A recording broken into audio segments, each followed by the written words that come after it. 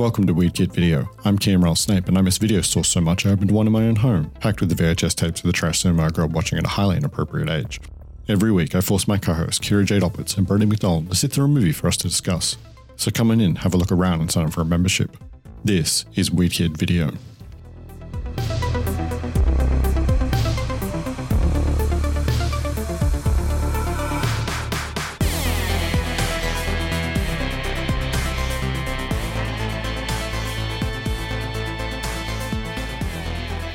Old business? Old business. Old business. Sad boy business? Oh no. Well, the spooky season's over. Oh. Yeah. Yeah, it's November. Oh no. Fuck November. If we do all of the Nightmare on Elm Streets, will we be done before Christmas? No. So we'll pause for Christmas? No? But we always do a Christmas movie for Christmas. We've done, okay, this is our second year. What tradition have we started? I choose to say always because I thought it was going to be a tradition. We'll see how we go. Yeah. Christmas. We are up to the third Nightmare movie, and there are 7 of them. But I buy into Halloween so that you'll buy into Christmas. So it's kind of like Do you want to debate this on the podcast? it's an even trade in all areas That's of in our the real lives. life. This is podcast life.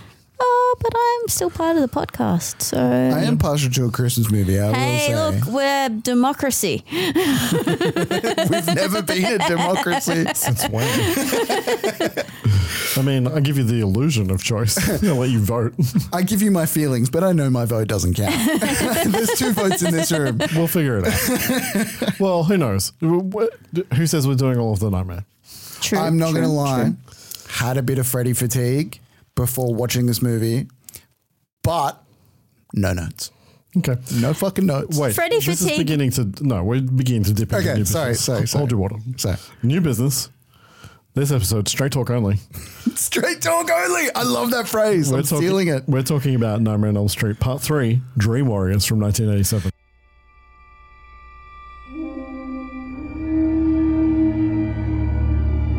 It's 1987.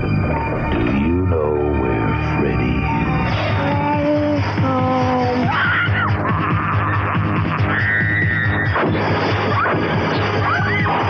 There's no waking up from this nightmare.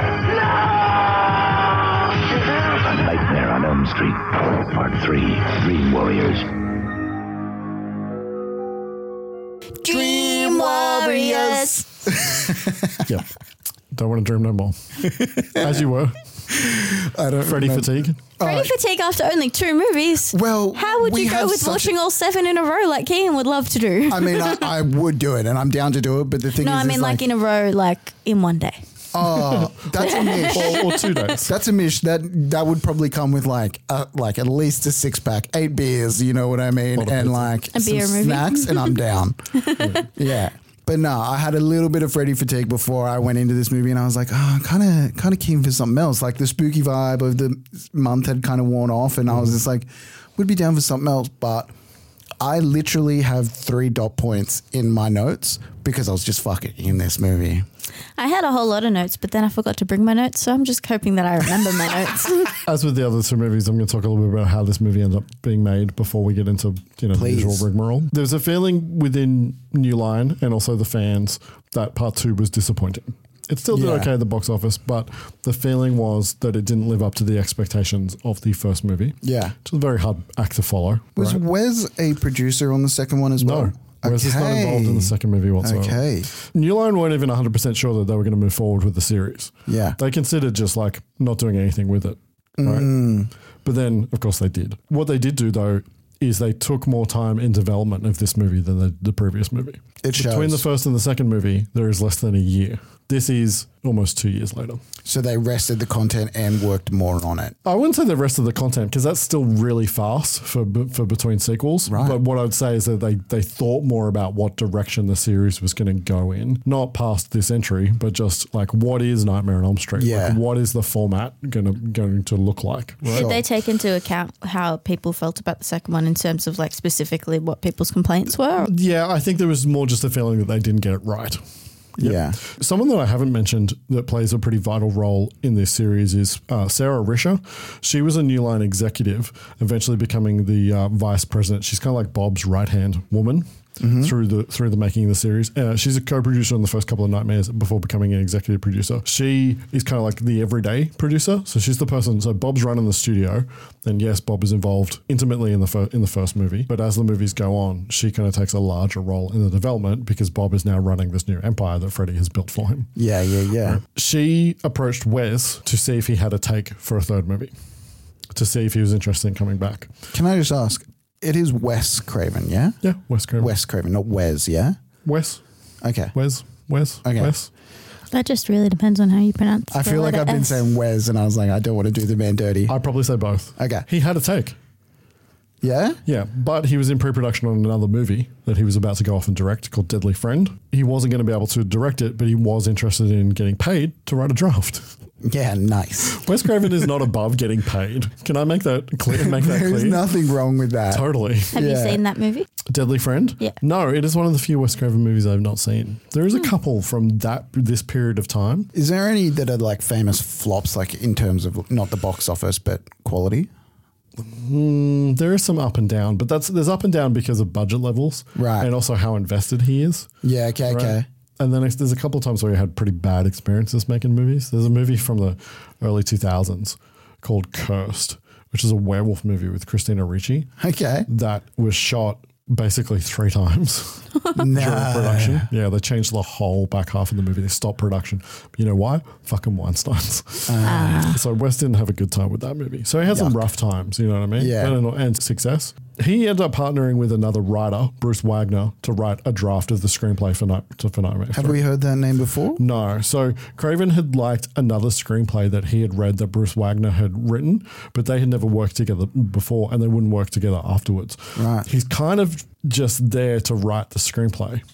So Craven is providing the guidance and the structure, but apparently Bruce did most of the actual writing. Okay. So he wanted a writing partner because he was off going to do this other thing, but it allowed him to then kind of get his ideas on the Sure. page. Wagner's an interesting dude. He hasn't really written any other films that we would talk about, and his credits kind of run dry in the 90s. He became a disciple of Carlos Castaneda. Okay. Do you know who Carlos Castaneda is? Nah. So he wrote books about shamanism. Cool. In the 70s and 80s. A lot of his work has been kind of debunked as being not true at all. He wrote it as nonfiction, and it's not nonfiction. Yeah. But he was a little culty. Bruce Wagner ended up being like kind of one of the members of Castaneda's cult in the 90s. We've all wanted to be a member of cults in our time. Member, not so much. Yeah, you definitely want to be a cult leader. I'm very susceptible to cults. Kira is very susceptible to cults. I think I'd be a good cult member. Cult collector. Should keep everybody hydrated. Yeah.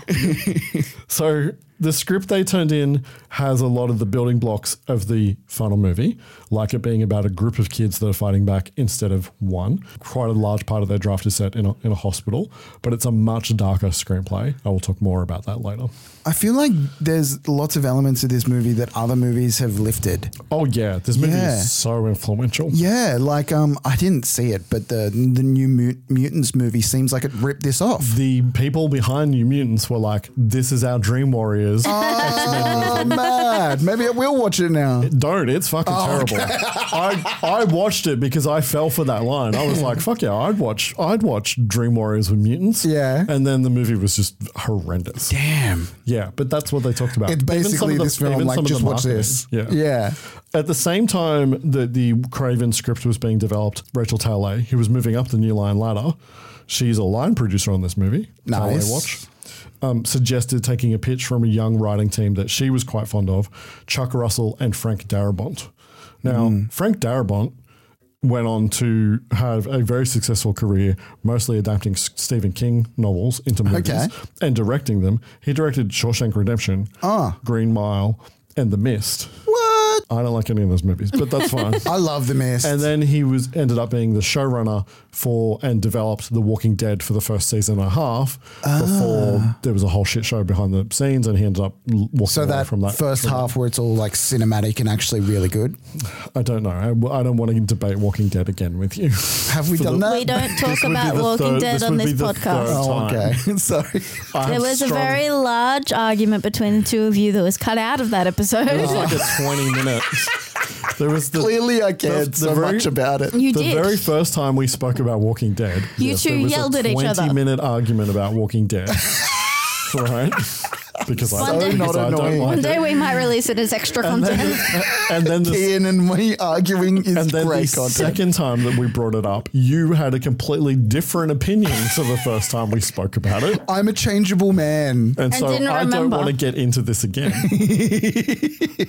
That's all I'm done. Because he got too invested in an argument that apparently your opinion wasn't even on. fixed on.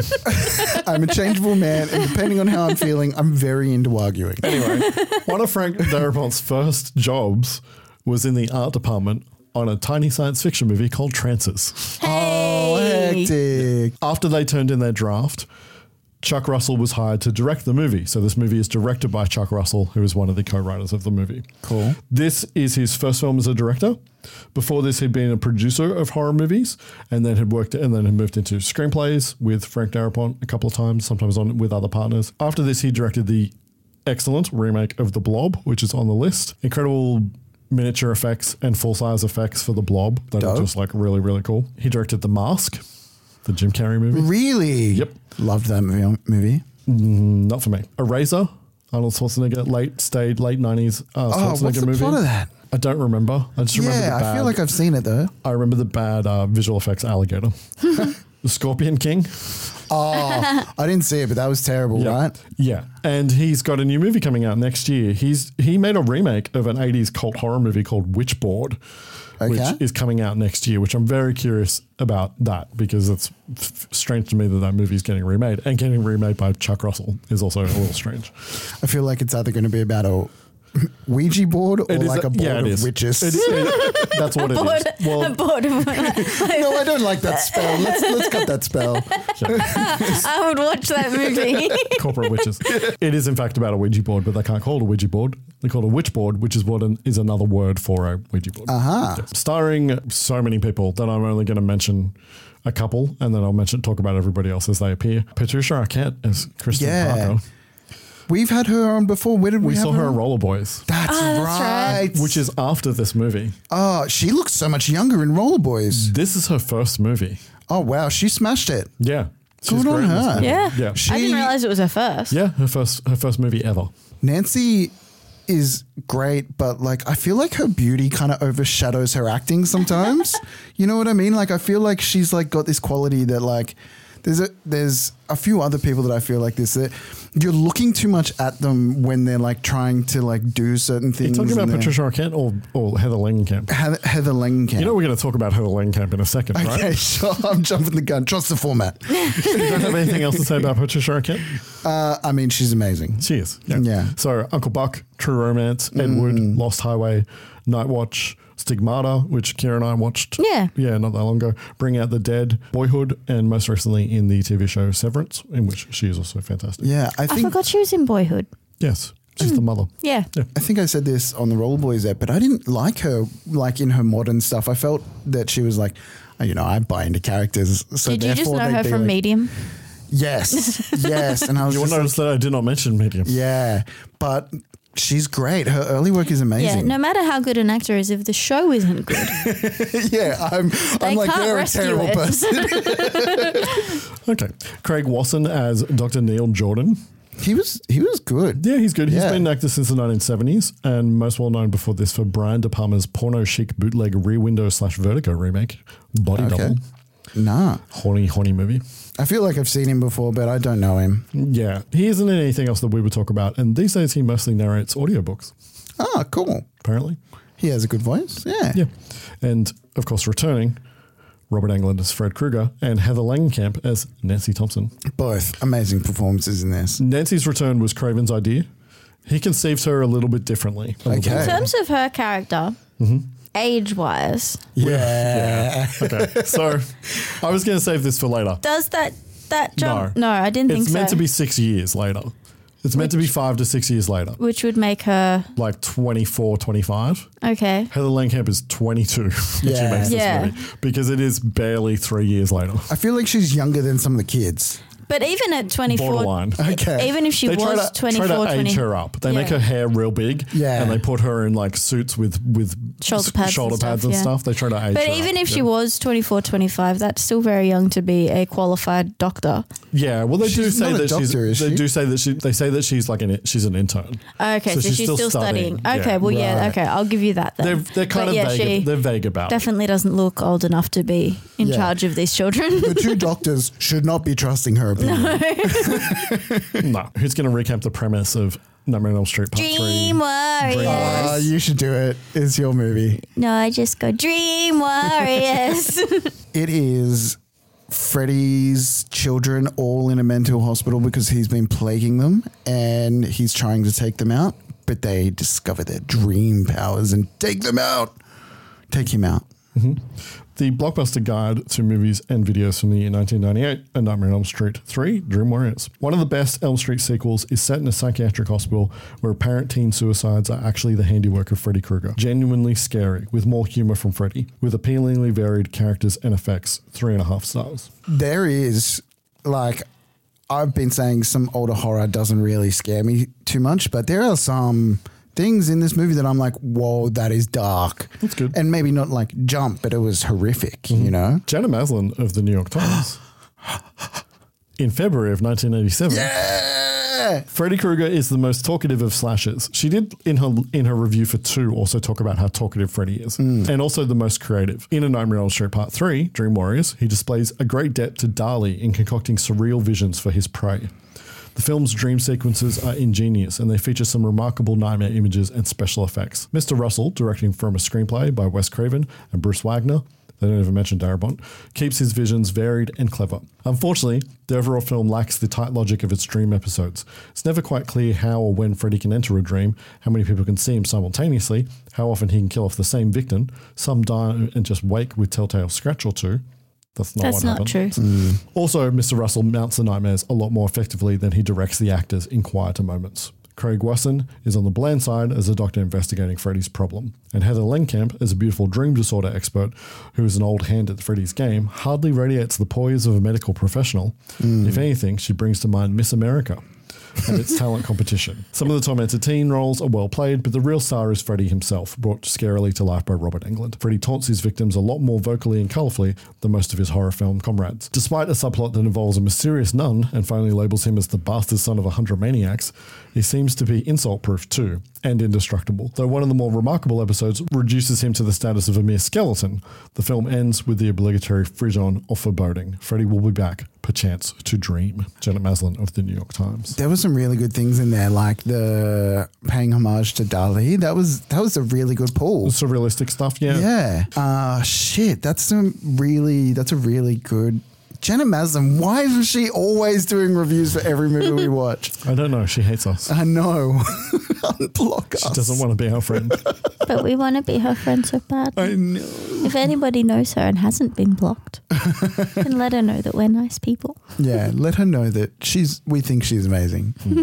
Nightmare on Elm Street 3 opened in the US in February of 1987. And the number 1 movie at the box office that weekend was A Nightmare on Elm Street Part 3. Yeah. So Nightmare 1 opened 10th. Nightmare 2 opened 4th. This movie opened at number 1. It deserves it. I don't see you can be more Freddy and the movies can get technically better, but like this was a fucking great movie. Yeah, this is the Nightmare movie that made the series. Yeah, really. fucking and get it. Turned Freddy into a pop icon.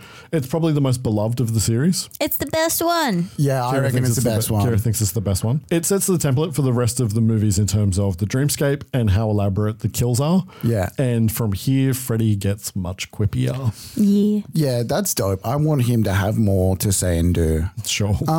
Yeah, I will remind you of those words. Okay. There's a particular sequel. There's one that I've seen a trailer for that I really want to see. Okay. My backstory for this movie is all kinds of fucked up. I don't know. I just cannot tell you when I saw this movie. I think it was after I'd seen 4, 5, and 6, but I'm not sure. I do remember being really excited when Nancy took stage, because I don't think that I knew that she was in the movie when I saw it for the first time.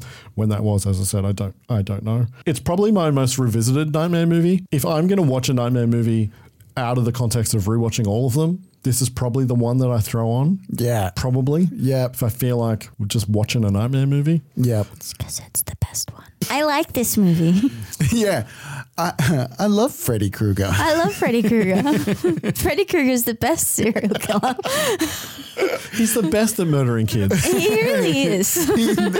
Is there anyone better? I don't think anyone has a bigger death toll than him, really. I don't know. There's probably some type of video out there that tells you. Yeah, no, I feel like Freddy. I feel like Michael and Jason probably have much tend higher to do kill more counts. massacre-y, let's kill like 20 people in a movie, whereas Freddy tends to kill like in Halloween Kills, few. Michael kills like 10 or 15 people in one go, and that's not even all of the kills in that movie. Right, okay. Freddy's are more sadistic kills because he haunts you in your dreams. Because it's personal. Yeah. Yeah. And I still feel like he's pretending to be killed each time. He's like, I've taken enough. You guys can have your victory. I'll let you go. Yeah. I'll get the next round. Every now and then Freddy needs a nap. Yeah, exactly. Yeah. He's doing a lot of work. Sources, as with the other 2 episodes, Never Sleep Again from 2010, and a fan site, A Nightmare on Elm Street Companion, where I found not just the Chuck Russell and Frank Darabont drafts of the shooting script. Cool. I found Wes Craven and Bruce Wagner's original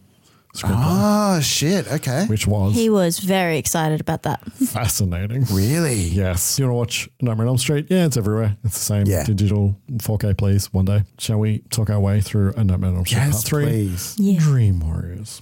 Dream Warriors. Mr. Temp. So before we start, I'm going to talk about the Craven and Wagner screenplay. Yeah. In order to avoid confusion, I do not want a Highlander 2 situation where I'm comparing 3 different versions of a movie and a fucking screenplay, and Brody gets confused and can't remember which is which. Always confused. So today, I'm going to run down what happens in the Craven and Wagner draft and then how different it is to the original movie here at the beginning. Okay. And Then we'll go through the whole. And then we'll go through the whole I rest bet of the the movie. first one was super prosaic. What do you mean? Like, had rivulets of blood and, lots of wordy things like the first one. Prosaic means a completely different thing than the way that you... It's prose. It's really well written is what I'm saying. Okay. Yeah. Because So you prosaic think means something and Like that it doesn't mean... prose. It's written like So you prose think that instead the of current- instead of you a thi- draft. So you think that the Wes Craven version of the script was written better? Well, the first one was really like... Yeah. Yeah, the first one was really well written. So I feel Flowery. like, yeah. I'm going to read the first page of the screenplay. Okay. Ooh. Yeah. A black screen. Camera pans down until a white dome rises into frame. A woman's pregnant belly. Next moment, a tiny fetal hand, tipped with nascent steel claws, jabs up out of the belly and rips down, splitting the woman asunder. We hear an ungodly shriek and we see the infant Freddy, glistening and dripping blood and placental goo, rear up into frame, glaring directly into camera with blazing eyes and fierce teeth. And we zoom back with great speed, through the room, out a window, zooming continuing, revealing as it pulls back a small ranch-style house alone in dark woods. The camera pulls up like a rocket, revealing the planet. We then plunge to black. Main titles begin as we fade up on a montage. Various large cities and a series of child missing posters, discarded milk cartons, grocery bags, all featuring photo reproductions of missing children, all teenagers. The last girl, a pretty redhead, we will see again moments later. Dissolve from this too. Exterior, 2-lane blacktop, day. The ground gives off a shimmering wave of heat. An automobile enters frame. Nancy Thompson listens to the radio as she drives. She's the Nancy we remember, but a little older now. More of an adult, a woman. I want to see baby Freddy. Yeah. Okay. So it's not set in Springwood. Yeah. It's set in a rural, unnamed place somewhere near the center of America. Yeah, so Right. he's spread kind of thing. Well, it's where he's from. Ah. So after the opening, Nancy has a shared nightmare with this red-headed hitchhiker that ends with the hitchhiker missing and Nancy car being wrecked by the side of the road where Neil finds her out the front of a big property where there is a big spooky tree and a rural ranch house. Okay. Right? He gives her a ride into town. Nancy is not a psychologist. He ends up taking her to the hospital where she becomes like a internee helper. Early on, Nancy asks Neil if this town has an Elm Street. He replies, doesn't every town? Which is a setup for an idea that comes back many films later, which is amazing, right? I love this. We find out that Nancy is on the road searching the country for her father who went missing 5 years ago. She gets hired to help the kids in the unit. And helps Kristen in the exact same way as she does in the finished movie. And we find out that the kids in the unit, they're mostly the same characters, but they've been drawn from all over America to Freddy's house. Right? As was Nancy's father, who has a much bigger role. He's in the hospital. He's in the asylum, having blinded himself. And he acts as kind of a spirit guide to Nancy and the kids through the movie because he's learnt so much about Freddy. Her father tells her that he went looking for Freddy after what happened to her and that Freddy is getting stronger and stronger and that he needs to be burned in the house he was born in to be stopped.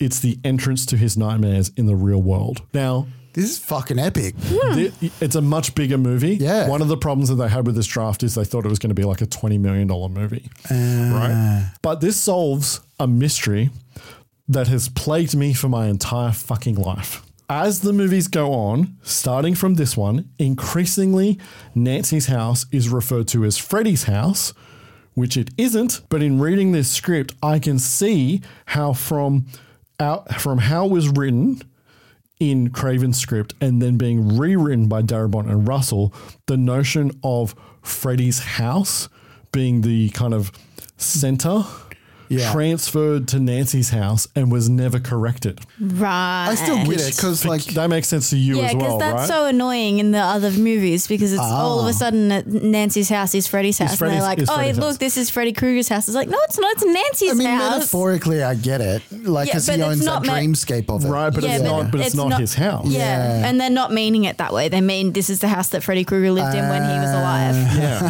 So but it's not.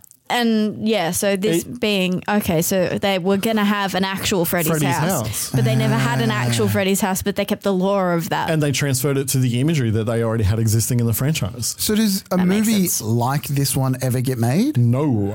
This is fucking epic. It is very different. We find out that Nancy needs a dream warrior to help her, or dream warriors, because all of the kids help in the end. All of the kids who made it to this place and managed to stay alive are dream warriors. Yeah. So it's a kind of a different idea. They're the misfit kids, the fuck-ups in the real world that are more at home in their dreams than they are in real life. Yeah. Which is also a really beautiful notion. Kristen ends up pulling Nancy into her dreams, but when she pulls you in, you disappear from the real world. Oh. Yeah. As opposed to just being asleep somewhere in your body, which this movie does play with a little bit as well. You also wake up somewhere different. You reappear somewhere completely different, which is a cool idea. Kristen actually gets let out of the hospital and goes back to school. It spends a little bit more time out of the hospital. Most of the kills are the same. The puppet kill. Best kill. The TV. Giant Snake Freddy is from the screenplay. Nancy has also been taking Hypnosil. There's a section of the movie where Nancy considers suicide to get away from Freddy, but fears that if she kills herself that way, she will be stuck in a hell where Freddy will always have access to her. Yeah. Right? Freddy is way more extreme. He calls all the women the C word. There is no quips. He is fucking vile in this screenplay. Yeah. Like blasphemously vile in this screenplay. Isn't it like famously that he uses the term bitch and not the C word? Well, he uses the term bitch quite a lot from this movie forward. Yeah, okay. This is his first use of it in this movie. And then it becomes one of his kind of iconic. Yeah, okay. phrases is to call people the Rick and Morty episode. Yeah. Where the Freddy in that show calls everybody, says bitch every sentence that he says. Yeah. Is a parody of that. The final sequence of their screenplay also has all the kids fighting Freddy in the boiler room, but also we go through all of their individual dreams, which we kind of get a touch of in this movie, but it's way more elaborate in the Craven script. Cool. Nancy's is killed. It's not the same way, but she is killed. She dies in Christian's arms, who tells her that she's going to dream her to someplace beautiful, which is what happens in this movie. And that movie ends with Neil and Kirsten, I'm going to say get her name right because people in the movie don't get it right. We'll talk about that. Uh-huh. Neil and Kristen. It's odd. Neil and Kristen end up in Freddy's house on the night he is born. That's where they end up in the dreams. And then Kirsten takes his newborn body and smashes it against a wall as the house burns in the dream and in the real world. That's fucking tough. It ends with Neil and Kristen having dinner together, and Neil's like, oh, I'm tired. I'm going to go to bed, because we find out that Kristen was successful in dreaming Nancy into someplace beautiful. Yeah. Because she still lives in dreams. Aww. And that is the Wagner Craven screenplay. It's a shame that that's not been made. I know. I really enjoyed it. Much like Highlander 2, it puts the series on a different set of tracks, right? So you don't end up with what we end up with. And I love what we end up with. I wish that I could slip into a pocket universe where that movie exists for a day so that I could watch it. But I'm happy with the universe that I live in where we got what we got. What continues on is really what this is, but like kind of times a couple of times. Like the things that happen and the aspects of everything kind of get louder and bigger, right? Yeah. Yeah. You'll see. Okay. Yeah. Is there any possibility that if, say, one day they do the unthinkable and remake this series? Well, they already did once and it's terrible. And as I said, the Craven Estate took pictures a couple of years ago and nothing came out of it. But if they were to remake it from scratch, and could they potentially end up making this version instead of Dream Warriors? Maybe. It wouldn't be the first time that a series has taken something from an earlier draft of a screenplay and then put it into the sequel. I remember I was sitting watching I went to go see Blade Runner 2044, whatever the fuck it's called. And I was sitting in a theater. So it starts with Gosling going to across all these farms and everything. He lands at a farm and he goes into a house. Yeah. And you hear soup bubbling on a stove. Yeah. And to everybody else in the theater, that was just what was happening into the movie. And to me, it was, holy shit, they're doing the soup bubbling on the stove from one of Hampton French's first drafts of the original Blade Runner screenplay. You massive nerd. And as I said, they had taken a pitch for Nightmare 2 that comes back later, is actually like what the basis of one of the future movies is. That stuff happens. So, yeah, maybe. Because I wouldn't mind that. Wouldn't mind seeing that movie. Because these movies do feel very small, you know what I mean? They feel self-contained, where this is like a big epic. Yeah, the thing being is that they are made by a mini studio that doesn't have the budgets. The budget of this movie is just under $5 million. That's crazy. Which we started at 1.8. We went to just under 3 and we've gone to 5. You can feel the increase in budget in this movie. And that's small for the time? It is a bigger movie. Yeah, it's still small. Wow. Let's talk our way through the actual movie. Yeah. The one Dream Warriors. We open with a Edgar Allan Poe quote, sleep, those tiny slices of death, how I loathe them. I fucking feel the same, hey. I hate sleeping. This will start a tradition moving forward with the Nightmare movies where we open with a quote. Yeah, so all of the rest of them will from here on out. In close-up, we see someone mixing up some paper mache and building a structure using paddle pop sticks. This is from the Craven and Wagner script, but it's Joey building it, and it happens way later in the movie. It's not the opening of the movie. Mm-hmm. The girl building it's falling asleep, so she blasts Dokken on the radio into the fire, starts downing spoonfuls of instant coffee chased with Diet Coke. Oh, so terrible. Oh my God. Can you imagine how bad that tastes? I mean, I did things to study in year 12, but like that's foul. Yeah. Her mother comes in and admonishes her. It's way past 1. Don't hide, Mommy. What are you still doing up? It's past 1. Just thought I'd wait for you. Well, I'm home. Now you can get to sleep. Come on. Andale. She's come home from a date and her gentleman caller is making noise in the background. Mm-hmm. Tells her mother she's having those awful dreams again, but her mother has a guest and he can't be kept waiting. She ends up going to sleep and we see what she was building. She was building Nancy's house. Yeah. Not Freddy's house. Not Freddy's house. As she sleeps, leaves start falling and we hear the rhyme. 1, 2, Freddy's coming for you. 3, 4, better lock your door. 5, 6, grab your crucifix. 7, 8, better stay up late. 9, 10, never stop again. I don't know it as well as you. She wakes up and gets out of bed, and her bed is in the front yard of Nancy's house with small children skipping in the yard. There's boys this time. It's the first time that there has been boys. I thought it was in like this group of children version of the kids that he had killed. And I was like, how many is there? 1, 2, 3, 4. They're meant to be kind of representative of children he already killed. Yeah, that's what I thought. Yeah. As in hit the original children The he original killed. children, yeah. Not the ones that he killed in dreams, the ones that he killed in real life. Yeah, the 20 kids that he killed before he was burnt. Now, did they keep using the front of the actual house? This is not the actual house. Right. It couldn't have been. No, the palm trees are in the tree's wrong place. gone, The yeah. shots. Yeah, so this is a recreation. It's all boarded up and in disrepair. So this is a build. They built the outside of the house on in a back lot. Yeah, So, thought so. Do they also use the real house? They don't use the real house in this Ever movie. again? I think they do, but not in this movie and not in 4. Up on kind of the porch, a little girl on a tricycle asks Kristen what her name is. She says Kirsten. Hi, what's your name? Kirsten? It's not Kristen. But Patricia Arquette says her name wrong, the character's name wrong. And no one picks it up. She says Kirsten, not Kristen. maybe Kirsten's correct then. Doesn't matter. Maybe everybody else is getting it wrong. Yeah. The little girl rides. That's it. I pronounced my own name wrong for like 20 years. Huh? Until my cousin told me how to pronounce it properly. What were you saying? I was saying Kira, and it's Kira. Like Kiara almost. Yeah. Yeah, interesting. The little girl rides inside and Kristen follows her in and she follows the sound of the bike's bell down into the cellar. We hear the nightmare theme again.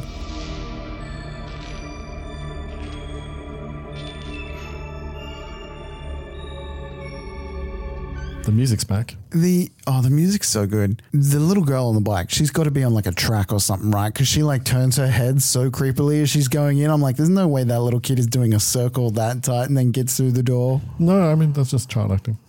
It was good. She's fucking creepy. She's a pro tricycle rider. Yeah, I was going to talk about music here. So the score for this movie was composed based on Charles Bernstein's original score by Angelo Badalamenti, which is fucking wild to me. He's a legend. Most well known for working with David Lynch. He scored pretty much every David Lynch movie. Wow, okay. Including Twin Peaks, drink, which is probably one of the most iconic television scores of all time. Oh, yeah. So he did the score as well as all the music, like to the movie?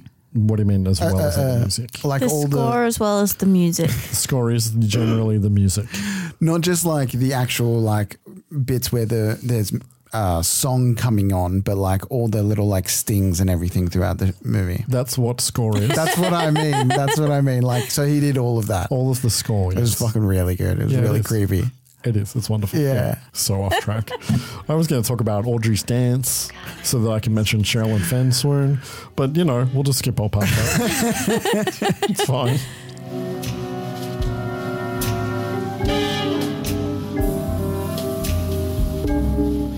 Kristen finds the little girl and the little girl says, This is where it takes us. which makes sense if it's Freddy's house, but it's not Freddy's house. It's Nancy's house. Yeah. Yeah.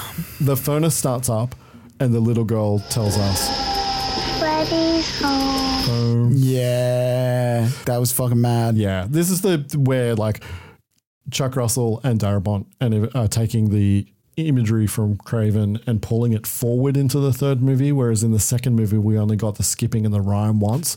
This movie very much wants to use all that iconography all the way through, and that will continue through the sequels. Kristen picks up the little girl and runs through a maze of hallways and spaces. She gets stuck in thick black tar quickstand, which is kind of a callback to the sticky stairs, and then Freddy is just there. He's just comes around a corner running with glove raised, ready to strike. You can feel the increase in budget. This movie also just looks incredible. It's a really good looking movie. The movie was shot by Roy H. Wagner. He studied under Ansel Adams. So the famous photographer. Yeah. The photography of this movie is way above the level. It's that really, this movie really should good. be. There's lots of low angles as well that makes you feel like really scared of Freddy. Mm-hmm. Kristen escapes just in time, but ends up in a room full of hanging children, Yeah, that was fucking tough too. which is pretty fucked up. And then there's the little girl is a black skeleton. Yeah. Yeah. Yep. Fuck. And then she wakes up. Kristen goes in the bathroom and the tap grabs her hand. Freddy appears in the mirror. That's a kind of cool effect because that's all in camera, right? So it's like a two-way mirror and then they're just... Oh, I didn't even think about that. So it's just like a two-way. So originally you see her and then they do some type of effect to the mirror so that it could be like a Pepper's Ghost kind of situation where the reflection and then they turn on a light and then suddenly you can see Freddy on the other side of it. The other tap sprouts blades and then slashes Christian's wrists. Yeah. In the real world, her mother comes into the bathroom and she has cut her wrist with a razor in her sleep. And that is a hell of an opening for this movie. Yeah, it was really strong. Yeah. It was really, really strong. I was immediately like, so is she another sleepwalker? Is she going to be controlled? I didn't know it was going to happen. Yeah, you have no idea. Nah. Yeah, that's kind of so much fun. The rules do get a little funky about the sleepwalkers because, like, from the second one, I was like, oh, doesn't he control sleepwalkers? Ignore the second movie. Yeah, As I said to you, they take nothing except for Springwood and what was one other thing? The Red Door. They're the only things that follow forward from the second movie. Second movie is essentially retconned. Like I said, went in with a bit of Freddy fatigue and then all in by the end of this opening scene. At Western Hills, a psychiatric hospital, orderly Max is listening to a portable radio in the hall. It's a news report about local suicides. Max is Larry Fishburne. Larry Fishburne. Lawrence Fishburne is in this movie. Lawrence fucking Fishburne is in this movie. I actually knew about this credit. There was something famous where like this is the only time he was being referenced as Larry, and then he went back to Lawrence. Well, he's Larry in Apocalypse Now. Oh, He's Mr. is Flash. he? I think you told me that actually. Yeah, so he's obviously Morpheus in The Matrix. Yeah. The Bowery King in John Wick movies and like a million other things. This is one of his early roles. Yeah. He kind of disappears from the back half of the movie. I wish he had something to do at the end of the movie. Yeah. Because he's kind of protective of the kids as we'll find out. Yeah. Yeah. He runs into Neil and offers a theory as to why so many kids are killing themselves. Yeah, it's fucked up chromosomes, man. Think about it. All their parents dropped acid during the 60s. Well, beat Sims' theory. She thinks it's nothing but sex, drugs, and rock and roll. Shit, that's what keeps people alive. He's kind of right. It is his parents' fault. Neil tells him that it's better than Dr. Sims' theory, that it's sex, drugs, and rock and roll. And Max is like, shit, that's what keeps people alive. Fucking Sims, man. She's worse than Ratchet. She is very Ratchet. Yeah. Yeah, absolutely. We follow Neil through the ward as he talks to a few of the kids. Taryn, she looks kind of rough, like she hasn't slept. Jennifer, she wants her smoking privileges back. She has burns in menthol, regular, and ultra light. Come back to that later. Philip, very briefly, and then Neil checks in on Kincaid, who is in the quiet room, a padded room that they use to cool down kids. He ends up talking to Dr. Sims, who's played by Priscilla Pointer. She was a Broadway legend. She fucking killed it in this. I hated her so much. Oh, yeah, totally. She started acting in the 1940s. Whoa. She is still alive. She's amazing. Yeah, she's... How old is she now? She's 100, I think. She's 99 or 100. Yeah. She killed this. And even the little bit of warmth they give her a little bit later, it's just like, I hate you so not much. really. No. Neil is concerned about a report on their new staff member. Oh, what'd you think? Frankly, I don't understand why some grad school superstar is being treated like a seasoned pro.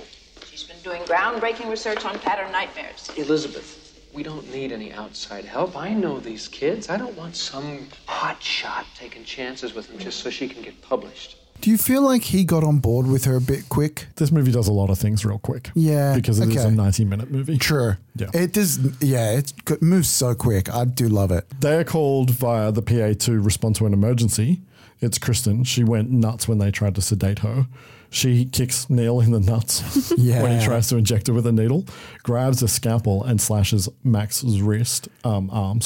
She doesn't fuck about. No, she's like vicious. And she starts repeating the rhyme. 5, 6, grab your crucifix. 7, 8, better stay up late. When she gets to the end, she trails off, and then Nancy finishes it. Never sleep again. Such a cold intro. I So love good. that. Yeah. She takes the scalpel from her. Kristen lets her take it and then asks where she learnt the rhyme. And Kristen just hugs her. I'm surprised that the doctors don't have more questions for her about how she knew the end of that rhyme, because she's like, oh, it's a rhyme the kids use, blah, blah, blah. But it's like, but you just met these kids. So you're like that. I would have follow-up questions to that if I was someone who was studying these kids, these particular kids. Oh, it turns out there must be kids elsewhere that use this rhyme in order for you to know it. Well, this is a movie about adults not listening to children when the children are telling them that something is wrong. But she's another adult. True. I love how the core aspect, I feel like the first two, the core aspect was like, it was about burgeoning sexuality and like going through puberty and things like that. And also that struggle of dealing with adults and being able to communicate with them. But I feel like that with the adults kind of became the main one, where the other two, where the burgeoning sexuality and puberty was the forefront of it. And it's totally twisted. I really love how it's just the dynamic changed. Outside Neil and Nancy talk, Nancy wants to know about the kids on the unit. Well, they're survivors in a way. They're all severely sleep disordered. Insomnia, narcolepsy, bedwetting. But the nightmares are the common thread. Right. They seem to share a group delusion, a boogeyman, for lack of a better word. They're so traumatized that they'll do almost anything not to sleep. Anything? We lost a kid about a month ago to Fairview. I don't know where he got the razors, but he cut off his own eyelids to stay awake. Oh, God. Shook the kids up pretty badly. Does that work? No. I don't know. If you don't have eyelids. I imagine People sleep with their eyes open. Yeah. Yeah, I mean, our son sometimes sleeps with his eyes open. It's I guess maybe you just get used to it. Yeah. Is that like I thought that was maybe a reference to the other script where the dad took his eyes out. Yeah, it could be just be they took that idea, and then he tells her that she did a great job with Kristen, and she tells him that she has some experience with pattern nightmares. She has to go, but as she leaves, she drops her bag and a bottle of pills rolls out of it. Neil clocks it as Hypnosil. He asks her about the rhyme, and Nancy says it's something the kids say to keep the boogeyman away. And then after she's gone, Neil spots Chekhov's nun watching him from down the way. And then when he tries to get a better look at her, she just disappears. Because I know number 2, we're not taking number 2, but number 2, it said that she went crazy, right? In the house, yeah. Yeah. So is the kind of idea that she had a period where she kind of went to a psychiatric thing? I think this movie is completely ignoring what happened to her. Right. No, she grew up and went to university and studied sleep problems. Sleep patterns and Okay. So it's not like they used Hypnosil to fix her and because I was like, why is it still... No, it seems like something that her and her doctor have figured out. Yeah, cool. Okay. Yep. They try to get it too late. She should have arrived with Hypnosil. Just bring it. Just bring samples. Max gives Nancy the 25-cent tour. We meet Philip Properly. Call him the Walker. Why is that? Because I sleepwalk. Perfectly normal event that our illustrious staff loves to theorize about endlessly. Philip, this is Nancy. Hi. Welcome to the snake pit. Thanks. Nice work. They really ought to be carved out of wood, but they won't let me have a knife. I might, The puppets are great. They really are. They're fantastic. Yeah, he is rooming with Kincaid. Do we know who made the puppets? They're just made by production. There's somebody on production. It wasn't any of the cool people that we know. I don't think it's anybody who's a name that you would remember, but clearly they're made with a lot of craft. Yeah. Under the supervision of the special effects team, who I'll talk a little bit more about later. Cool. Is it just me as well? Or is Kincaid not the fucking best name? And was used heaps in the 80s? Yeah. I love that last name. So Max tells Nancy to take a good look at him because Kincaid gets thrown into the cool room so often that she won't see a lot of him. Yeah. I love Max and Kincaid's banter with each other. Right. I do it so I don't have to look at your ugly face all the time. Yeah, I love you too. Nice meeting you. Max tells Nancy that they're good kids, but they are dangerous. And then in a hallway, Joey, a kid with a tear drawn under one eye, watches a nurse. It goes away later. It's just drawn on. Oh. He's a child. He's a child. Right, He's drawn it on his face to express his feelings. I thought it was like the prison thing. I'm so dumb. Jesus Christ. Oh, shit. Watches a nurse as she wheels a cart. The nurse says hello to him and he waves, but then he looks sad as another orderly comes over along to help her.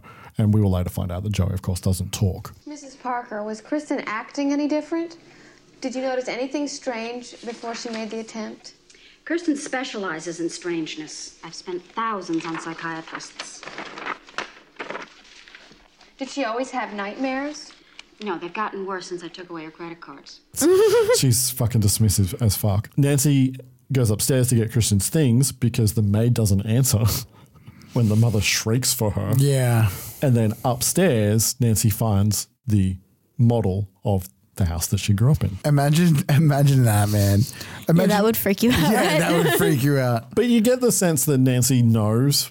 Nancy knows what's going on already. You know what I mean? Like, she's there for a purpose. Like, she knows that shit's been going bad. She's trying to do work, but like... Well, she's already heard her singing the Freddy song, so she knows that this is a Freddy situation, not just any nightmare situation. But like, the idea of like Freddy's basing around the home that he fucked your life up in, you know what I mean? Which I think is a good idea if you don't then turn that into his house. Yeah, definitely. Yeah. Neil looks up Hypnosil on a computer. Is he on early internet or a Usenet? Medical Usenet? I don't know. I thought he was looking up her. No, he looks up Hypnosil. Oh, right. It's 1987. How does he do that? Oh, right. Yeah. What do you mean? Well, the internet isn't. Early internet is available, right? Usually Usenets, which are smaller networks. Is that kind of like the intranet? Kind of like an Right. intranet, yeah. So he might, okay, so he's a doctor maybe. Yeah, but, to suspend but it's just like, disbelief. so watching this movie in 2023, you just go, oh, he looks up Hypnosil on the internet. But how is he doing that? He looks it up on a computer. Yeah. Which is what happens in movies now. But it didn't happen in 1987. Even more dumb, because it's me, I thought he was researching her, and it's like, how would you do that on a person back then? No, he looks up Hypnosil. They don't have fucking Facebook to go, where you been lately? He finds out that it's an experimental drug not yet approved by the FDA for dream suppression that's used on psychotics. That night, Kristen draws the house to try and stay awake, but she can't. The door to her room opens and a red trike trailing blood from its wheels comes in on its own and melts on the floor as we hear children screaming. It was really, really good. It's great. And how did they do that? Well, that's just that's a little bit of stop motion photography. Oh. Yeah, it's stop motion and probably similar to the way they did the meltdown for Freddy's head. Yeah. Where it's like built to melt, right? So they just apply heat to it and then it slowly dissolves. I wonder if it was like a working wax trike, you know what I mean? It's probably a replacement. That's what I thought. It was a cut. Or these days it's made of cake. Because everything's cake. Look, it's cake.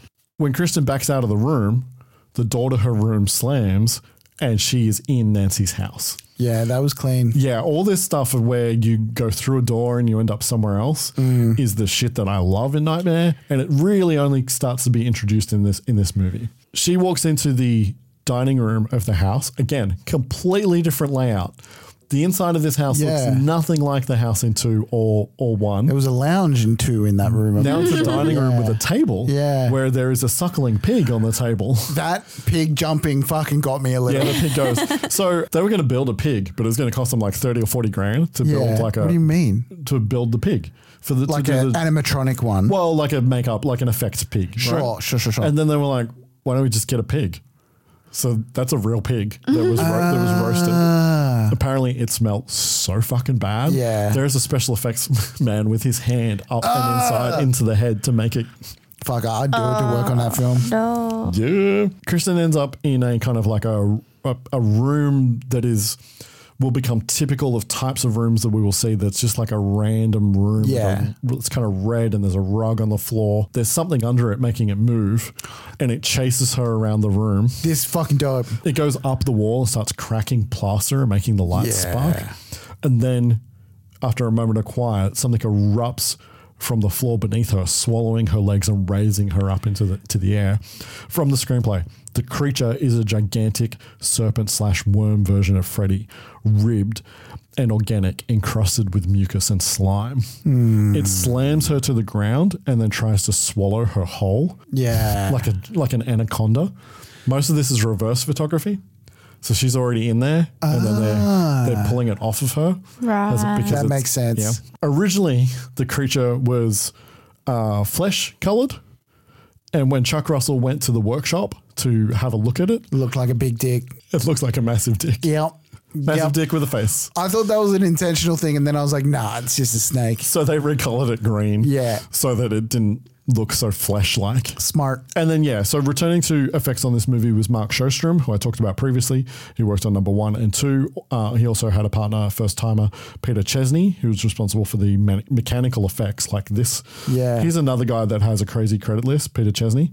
He worked on Bill and Ted, the original Bill and Ted. Dope. Pet Sematary, Honey, I Shrunk the Kids. I love that movie. Young Guns 2, a bunch of Coen Brothers movies, all the way from like Miller's Crossing through to No Country for Old Men, including Lebowski. Yeah, man. He worked with Wes Craven on People Under the Stairs. We saw that one recently. We watched for Have you Halloween seen that this one? year. Nah. Oh, it's so good. I'm not a big Wes Craven person. I know he's amazing, but I haven't seen much. I really liked it. Are we doing that one on the pod? Is that on the list? Yeah, probably down the line somewhere. Yeah. So was a good Kira hadn't time. seen People Under the Stairs. It's a Craven movie from 1990 that I really, really like. I hadn't seen it in a very long time, and it held up. It was a good time. Yeah. Yeah, real fucked up. Mad, Like, real okay. weird. Yeah, Okay. really weird. Yeah, good time. I think you'd like it. Really? Yeah. Okay. Chesney also worked on Tremors 2, and he's still working. Dope. Still has credits. It's up Tremors. to 2023. Fuck yeah. Kristen calls for Nancy, who hears her while she is awake. Yeah. She falls and collapses through a chair. Also and clean. then is in the dream. Yeah, it's just a dissolve. Yeah. So clever. It was so clean. All the effects, like even the ones that like technically probably wouldn't be too hard to do, they are just clean and on point. Yeah, there is a polish to this movie that doesn't exist in the first and second movie. Yeah. And that polish exists, A, because it's the third movie in a series, but B, because they've got more money. So they Right. have I more assumed room it to was play. because Wes was back. Well, Wes is not involved. Right. Wes wrote a screenplay, wrote a draft of a screenplay, and then walked away to make another movie. Okay. He's not involved in the production of the movie. Has he ever said what he thinks of the final product of this one? I think he likes it more than he likes some of the other sequels. Yeah. He is not fond of any of the sequels, really. Oh, really? Yeah, absolutely. Okay. That makes sense. I mean, he's not involved in the other ones, right? Yeah. Except his Yeah. When it goes through the floor, so good. Was that just like underneath the carpet, you reckon, and just like running something underneath it? Similar to Tremors, right? There's a pit Yeah, underneath, right. And then it just comes up over the top of her. She's already standing on like a little platform thing. Yeah. That is inside that's Yes, almost in yeah. the mouth, and then when it breaks through. And even like speaking about how clean it is, even the way it runs up the wall is just so perfect, and it goes behind the bookshelf, and it's not like the bookshelf bursts open, just like a couple of books rattle, and then it continues on the other side. It's just so clean. The set is built for that to work, right? So the effect is built into the set, so it's always planned that's what's going to happen. It's perfect. Do you reckon it's all one thing that just runs along? And it just like pops out? Yeah, it's probably just as I imagine that it's something pushing, and then it's just. Yeah. Fuck, imagine resetting that. Which is why people don't do this shit anymore. Yeah. That's one of the things. Like one of the things that especially in horror cinema almost exclusively uses like visual effects blood these days. Yeah. Because you have to clean up all the blood. You have to reset the makeup. Interesting. It takes hours. So the faster thing to do is to do something like a wall break. A what? That wall break. Oh, yeah, right, yeah. Is to do it in visual effects. Because then That's a shame. Because then if you do it practically, somebody's going to come and reset it and clean it all up. It takes hours. Time is money. This aged so well. Yeah. Yeah. I mean, I'll take this over that any day. Yeah. Oath. Nancy stabs the creature to get it to let go of Kristen with a piece of broken mirror or piece of broken glass, and it rears back and looks at her and says, Oh my God. which is fucking amazing, especially because it is a giant animatronic Freddy head that looks incredible. Yeah. And like, I don't know, I couldn't get a read on it. It's like, is it excitement or like anger that she's back? Both. Yeah. Right. Like, you're my favorite nemesis. Yeah. Like I get to have another go at you. Yeah. They both wake up and Nancy has a cut on her hand from the piece of mirror because we've got to reestablish that you get hurt there. Yeah. You get hurt in the real world. Kristen is waiting for Nancy in her office the next day. Was it ever a thing in any of the culture or media at all that if you get hurt in dreams, you get hurt in real life before this? No, that's where this is from. I love that. It's everywhere now. Nancy's like, I used to live in this house. Kristen's like, it's just a house that I dream about. Nancy asked her if she ever brought someone else into her dreams, and Kristen talks about how when she was a When little I was a girl. little girl, like 4 or 5, if I had a nightmare, I'd always bring my dad in. Dreams would always get better. He used to tell me about it the next day. He used to think they were his dreams. When did that stop? When I was still a kid, my folks got divorced. And after a while, I just thought I imagined the whole thing. But I guess I didn't. I love that. That's such a good touch. So cool. And then she asks Nancy if the man in her dreams is real. And he is. He's very real. In group, real talk only. Yeah. Yeah, real talk only in here. Yeah, I love that face. That's how we should start D&D. Real talk only in here. Fake talk only in here. Yeah. The whole cast of kids is there, as well as Nancy, Sims, and Neil. Nancy meets the other kids who are on the ward. Hi, I'm Will Stanton, and I've had a little accident, as you can see. Ended up in this chair. Accident my ass. I thought you said this was supposed to be straight talk in here. Hey, so he took a jump. At least he wasn't sticking needles in his arm with a bunch of lowlives. Save it, Kincaid. Jennifer? I'm Jennifer Caulfield. And as soon as I get out of here, I'm going to Los Angeles to be an actress. I'm going to be on TV. Yeah, lifestyle of the rich and psychotic. Screw you. This is Joey. He used to be a debater in school, but now he doesn't talk much. This was such a quick and good way to introduce them and all of them. I like that all of them have such different like characteristics, and like they're all such strong characters. Because it could have easily just been Kristen and a bunch of random kids. Yeah. Or very similar kids, but they're all very different, and like you could base a movie around any one of them. Any one of them could be the hero. Yeah. Even so, in a second, I'm going to talk about Philip. Philip is like super strong, and he's the first one to go. Yeah. Gone. I was so surprised when he goes. Yeah. Also the dynamic as well. It feels like they've been living with each other for a while. You know what I mean? They've got good chemistry. Yeah. We find out that Taryn's only here because it beats Juvie Hall, and because she's going through some strange shit, her dreams. Philip then interjects, and he says to save us some time. Well, according to our kind hosts, our dreams are a group psychosis, sort of a mellow mass hysteria.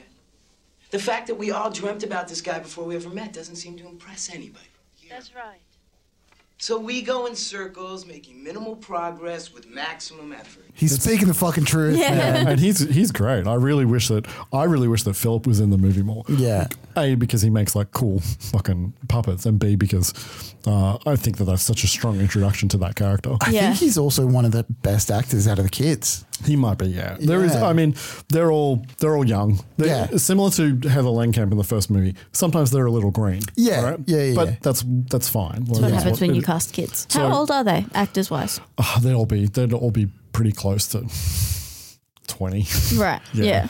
I feel like at this era there wasn't like a culture of like, correct me if I'm wrong, like young kid actors that were really, really good. You can't cast teens because they can only work like 4 hours a day. Where like now, like all the really young actors, it's like they make it because they're fucking like amazing actors. I think back in like sort of the 80s, 90s, a lot of the time there'd be like that one kid that's in everything, like Macaulay Culkin and Dakota Fanning and actors like that. Devon Sawa. Yeah, and they're just like, that's the child actor that you've seen from when they were like 3, and they're in every movie that needs a child until they're a teenager, and then they get and then Hollywood gets a new one. And now, like, if they were in Disney when they were younger, they like get all the roles now. Yeah. Whereas, now there's a lot more of them. You couldn't make this movie with the amount of effects work there's in this movie, the subject material. You couldn't make this with real teenagers. True. Because they wouldn't have been able to work the hours, and also like parents are not going to let their kids be in this movie. True. Sims tells him, You won't make any progress until you recognize your dreams for what they are. And what are they? The byproducts of guilt. Psychological scars stemming from moral conflicts and overt sexuality. Great, Nance, my dick is killing me.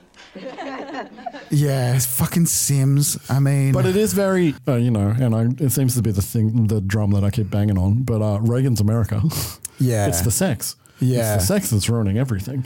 And I mean, like, there is an element of it that is true, but also not in the way that Sims is talking about it. Not even close. That night, Taryn and Joey are playing not D&D. Yeah. In the name of Lorik, Prince of Elves, demon be gone. Good. Conquer the demon. But your horse is sinking in the bog. What do? I go to bed and get a new horse in the morning. I like that she's playing along like that, because she clearly isn't really that interested in the game, but like she's doing it to placate the boys. There's a bond there. I love it. Yeah. Max comes in and tells him it's lights out, and he helps Will get into bed. Will complains that as soon as they get a good game going, it's over. And then as soon as Max is gone, Will and Joey... Okay, you get first shift tonight. Oh, come on. I had it last night. Good. Just remember, keep your eyes open, and one whimper, and you wake me up. Okay? So clearly it has worked for a little while. Yeah, these kids are keeping themselves alive. Yeah. Right? Neil and Nancy have dinner together at the best Thai place in Springwood. It's probably the only Thai place in Springwood. I loved that. Neil asks Nancy about her parents. We find out that Nancy's mother is dead, that she died in her sleep. Yeah, being pulled through a door. Yeah, well... That. Yeah. Well, we don't know. Again, well, I assume that she died when we saw her die in the bed, movie. And that the other thing that happened isn't real. Oh yeah, the other thing. Yeah, because clearly Nancy's still alive, and I totally forgot she died in the bed. Yeah. It's just that being pulled through the door is so visual. Yeah. Does that mean that Johnny Depp is still walking around, and Tina and Rod? They were all in that car at the end of the movie. I think that... No, because it's a dream. It's a dream. Yeah, I assumed it was her dream after now, right? I guess so. Yeah. It doesn't matter. Yeah, true. It's not held in continuity. These movies don't give a fuck. Yeah. What they care about is at the end of the movie, they're going to tease, don't worry about it. He'll be back. Yeah. Yeah. But I think she did. I think her mom did die when we saw her die in the bed. That makes the most sense. Yeah, especially because she said she died in her sleep. Yeah, yeah. Nancy tells Neil that the kids are in real physical danger from their dreams, and he thinks that the dreams are just a symptom of the real problem. Well, she's like, well, why don't we remove the symptom? Hypnosil. He warns her that dream deprivation is nothing to fool around with, and that even she shouldn't be taking this experimental drug. And then she tells him that she used to be like them. She wasn't just like them. She dreamed the same. It's like she could have helped this process. And it's like, I also dreamt about Freddie and maybe left out a few things. But is Neil going to believe her? Yeah. I mean, she knew the rhyme. Yeah, but Neil goes on a journey. Neil goes on an arc, right, to believing. Yeah. Justice for Neil. Oh wait, he does survive. He does survive. Yeah, it does seem like they do know that that the kids are having issues because of their dreams. It would be a smart idea to maybe just get rid of the dreams for a short period of time to get the kids some sleep. That's what they would do now, though. Yeah, because they always say in these movies, they always say, "Oh, you'll feel better if you just get some sleep." Well, maybe they would get some sleep if you could stop their dreams. Yeah, then they would get some sleep, and then you would see that doesn't solve anything. Listen to them. Okay. I've expressed my distaste for Freddy vs. Jason. Yeah. Right? And I'm going to spoil Freddy vs. Jason for you because we're never going to watch that fucking movie. You can watch it in your own free time. Yeah. In Freddy vs. Jason, it's been like 10, 15 years since Freddy was a problem in Springwood. Yeah. And every single kid in Springwood is on Hypnosil. So the parents are dosing the kids every morning with Hypnosil and the kids don't know. Which is shit. like the one good idea that is in that movie. Yeah, that's pretty good. Yeah. In Philip and Kincaid's room, one of the puppets starts moving on its own. Oh, this is so good. Its featureless face transforms into tiny Freddy face. I want a tiny Freddy puppet. It was so good. Did they make Freddy puppets as merchandise for this film? No, they should have though. They absolutely should have. He cuts himself loose with his tiny little razor hand. He's so cute. And then runs around. Oh, that would be so good to have. You're right. That would be sick. Yeah. It's probably not quite full size, but yeah, it's so stop motion. Freddy then grows to full size, just pretty bad optical of like they took a still and they just blew it up. Yeah, I wish there was more small Freddy. Like I wish he ran around, did shit. But you know how expensive it is to do that, do that shit back But then? he's so cute. Okay. You want a tiny pocket Freddy? I really do. Okay, he'll be in all your tiny nightmares. He was fucking menacing small though. He really was. Yeah, but cute menacing. Full-size Freddy slices Philip's arms and legs and then uses his arteries to puppet him. This was fucking horrifying. I loved it. It goes from, how cute, to, ow. Yeah, and I love the idea that it's not, it's his dreams, so he's being puppeted and he's in terrible, agonizing pain. Yeah. But it's just like for everyone else, it's just like, so when he's sleepwalking, he's being tortured every fucking night. Yeah. Mm-hmm. Love that. For this movie, Kevin Yeager, for Nightmare 2, only did Freddy's makeup, took over all of the special effects makeup for this movie. So it was kind of a promotion for him. He got the whole show, so this is his work. When it's tearing out of his arms and his feet, holy fuck, It's so good. In the real world, he's sleepwalking. Kincaid says to him, have a nice stroll, asshole. Yeah. Philip struggles against Freddy as he walks him through the ward past a nurse that is paying no attention. The nurse doesn't even look up. And then when you work in a psych ward, for children, you should really pay attention to your patients. Yeah. Yeah. Especially if one's a fucking sleepwalker. Yeah. He then goes through a wall. He phases through a wall. Yeah. Joey spots him on the tower of the building through a window. He wakes up Will. Joey goes to the nurse, grabs a tray, and then starts banging it on all the doors to wake up all the other kids. They all watch and scream as Freddy cuts Philip loose from the top of the tower and he falls to his death. Yeah, I really thought they were going to save him, but it was fucking good. Yeah, it's great. That's a high jump for, you reckon it was a stuntman? Yeah, of course. Because you see the arms flail. That was a fucking high jump. It's a high fall. Yeah. It's a good piece of stunt work. Yeah. In group, Neil wants to talk about what happened last night. He wasn't strong enough, so he got wasted. That's all. That's all? Is that what you think? He couldn't hack it, so he got nailed. Period. Oh, yeah. The group argues, and then Kristen warns them that this is what he wants to divide them. Mm-hmm. And then Sims tells them that Philip's death was a sleepwalking accident. And then Will's like, oh, I could see him up there. His face. He was wide awake. All the way down. Well, then it was suicide. Taryn says, no, it was murder. It escalates with the kids getting kind of more and pissed off that nobody believes them. And then Sim tells them, From now on, your doors will be locked during sleeping hours. We'll start a policy of evening sedation for everybody. The fuck you will. Anybody tries drugs on me, get his ass kicked. Neil, panicking and fearing for his kids, tells Sims that he's going to prescribe Hypnosil. Yeah. Yeah, Sims can't believe it. And then he says to her that he'll go around her to Carver, who we assume is the head of the hospital, and resign if she won't agree. And she relents, but tells him that it's his responsibility. And then Neil to Nancy is like, I hope you know what you're doing. Fucking, can I just say, Kincaid, he should have fought harder. He was fighting rightfully so, but like, he should have gone fucking rampage. Like, imagine if you're being cornered like that and you know if you fall asleep, you're going to be fucking killed. Like, and they're going to sedate you. Yeah, I'm taking out Lawrence Fishburne if that's possible. I don't think it is. I don't think it is. No, I don't think At it least is. giving it a good go. Yeah. In the quiet room, he's trying to fight off sleep as he sings Ain't Gonna Dream No More, No More. Jennifer is in the TV room watching television. Max comes in. I feel so bad for Max. Yeah. Oh, yeah, I know. Because he lets her He stay. would put this on his conscience, yeah. So, he comes in and tells her that she's got to go to sleep. She begs him to let her stay. Please. I can't handle the nightmare. Not after Philip. Not tonight. Okay. But I never saw you. That just sucks for Max. Yeah. I mean, obviously it sucks for her because she dies, but like... But like, you he know that obviously it, cares. yeah, he obviously cares about the kids, and he was trying to be nice, and as a result, one of his kids dies. Like that sucks for him. The sleazy orderly, Lorenzo, offers Taryn the keys to heaven for the night. What? The dispensary.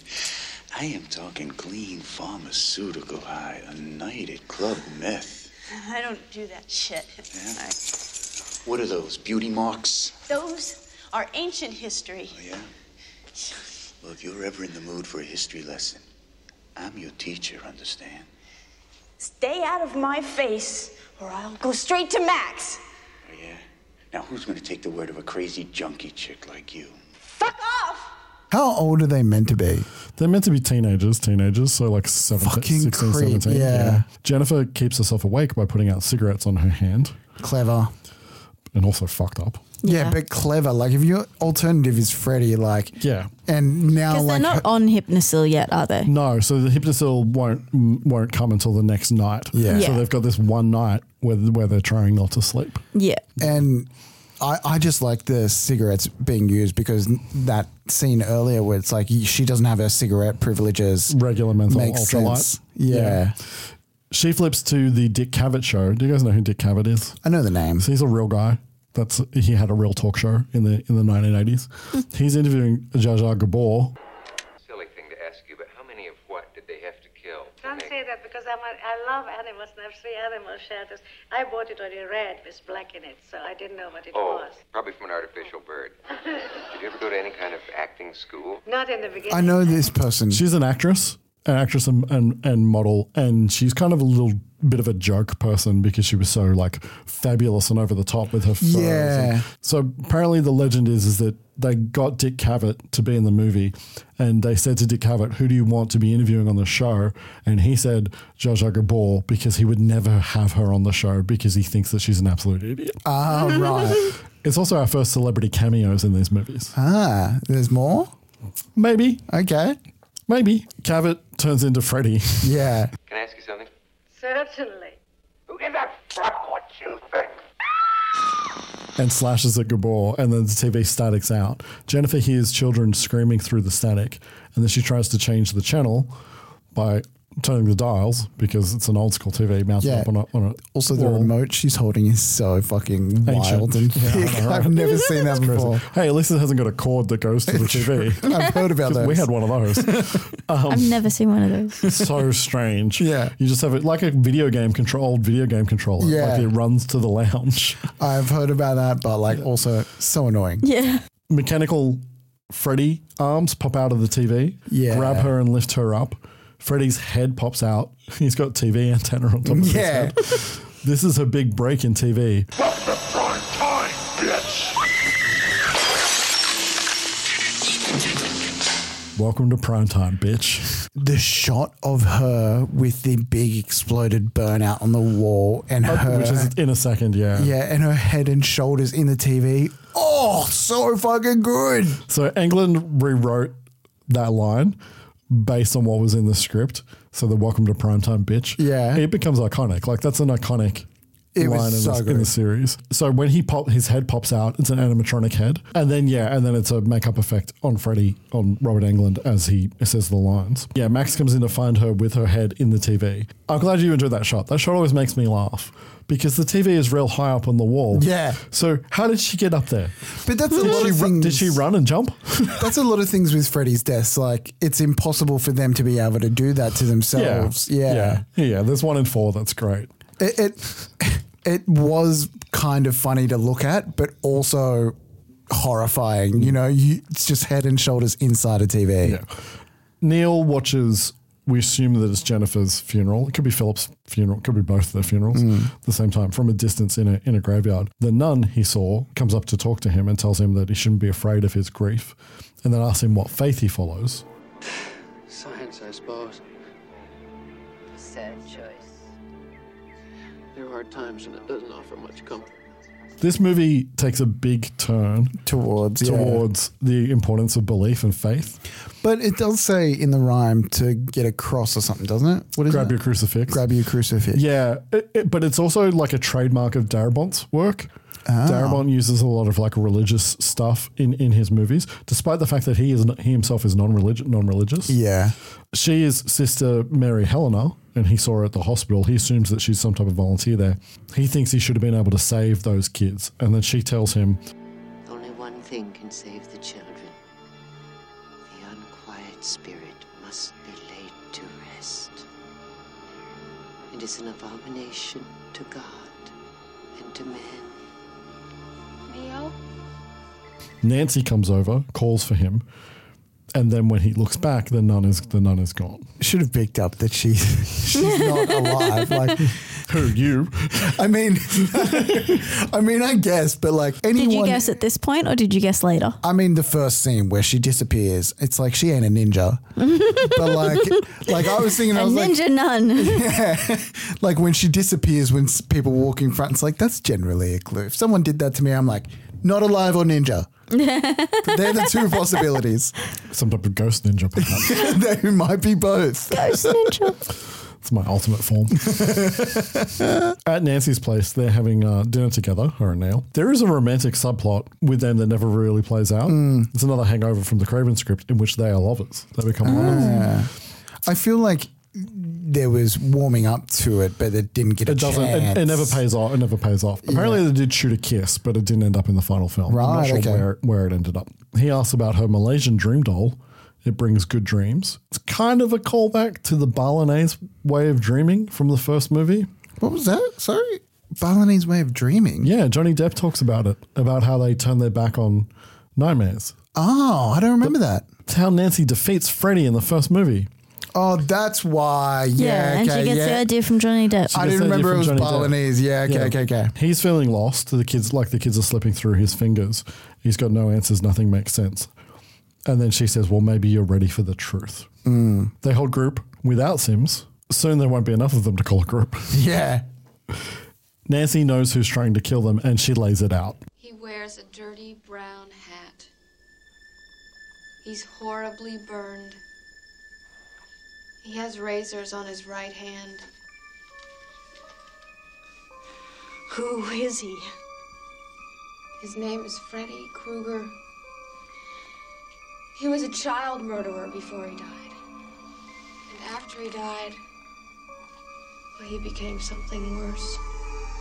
6 years ago, he killed my friends. He almost killed me. Why is he after us? Yeah, what did we do? It's not you. Your parents, my parents, they burned him alive. And now we're paying for their sins. You are the last of the Elm Street children. See, that was a big jump. I didn't realize that they were all on Elm Street.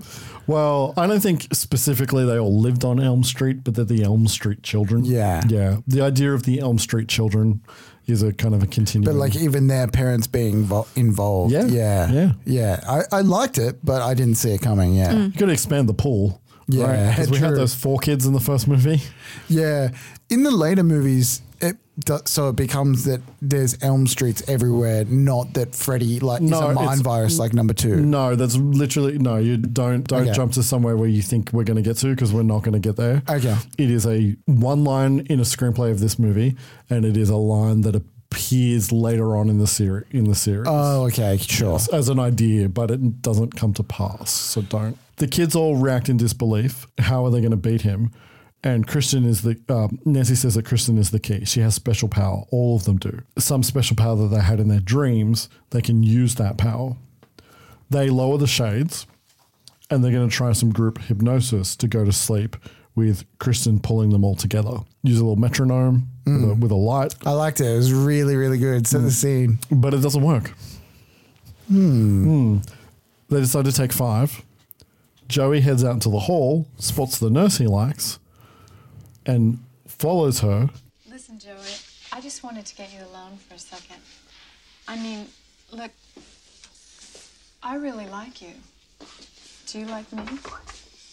I know this sounds crazy, but I make up excuses to come into the ward every day just to see you. You're so cute.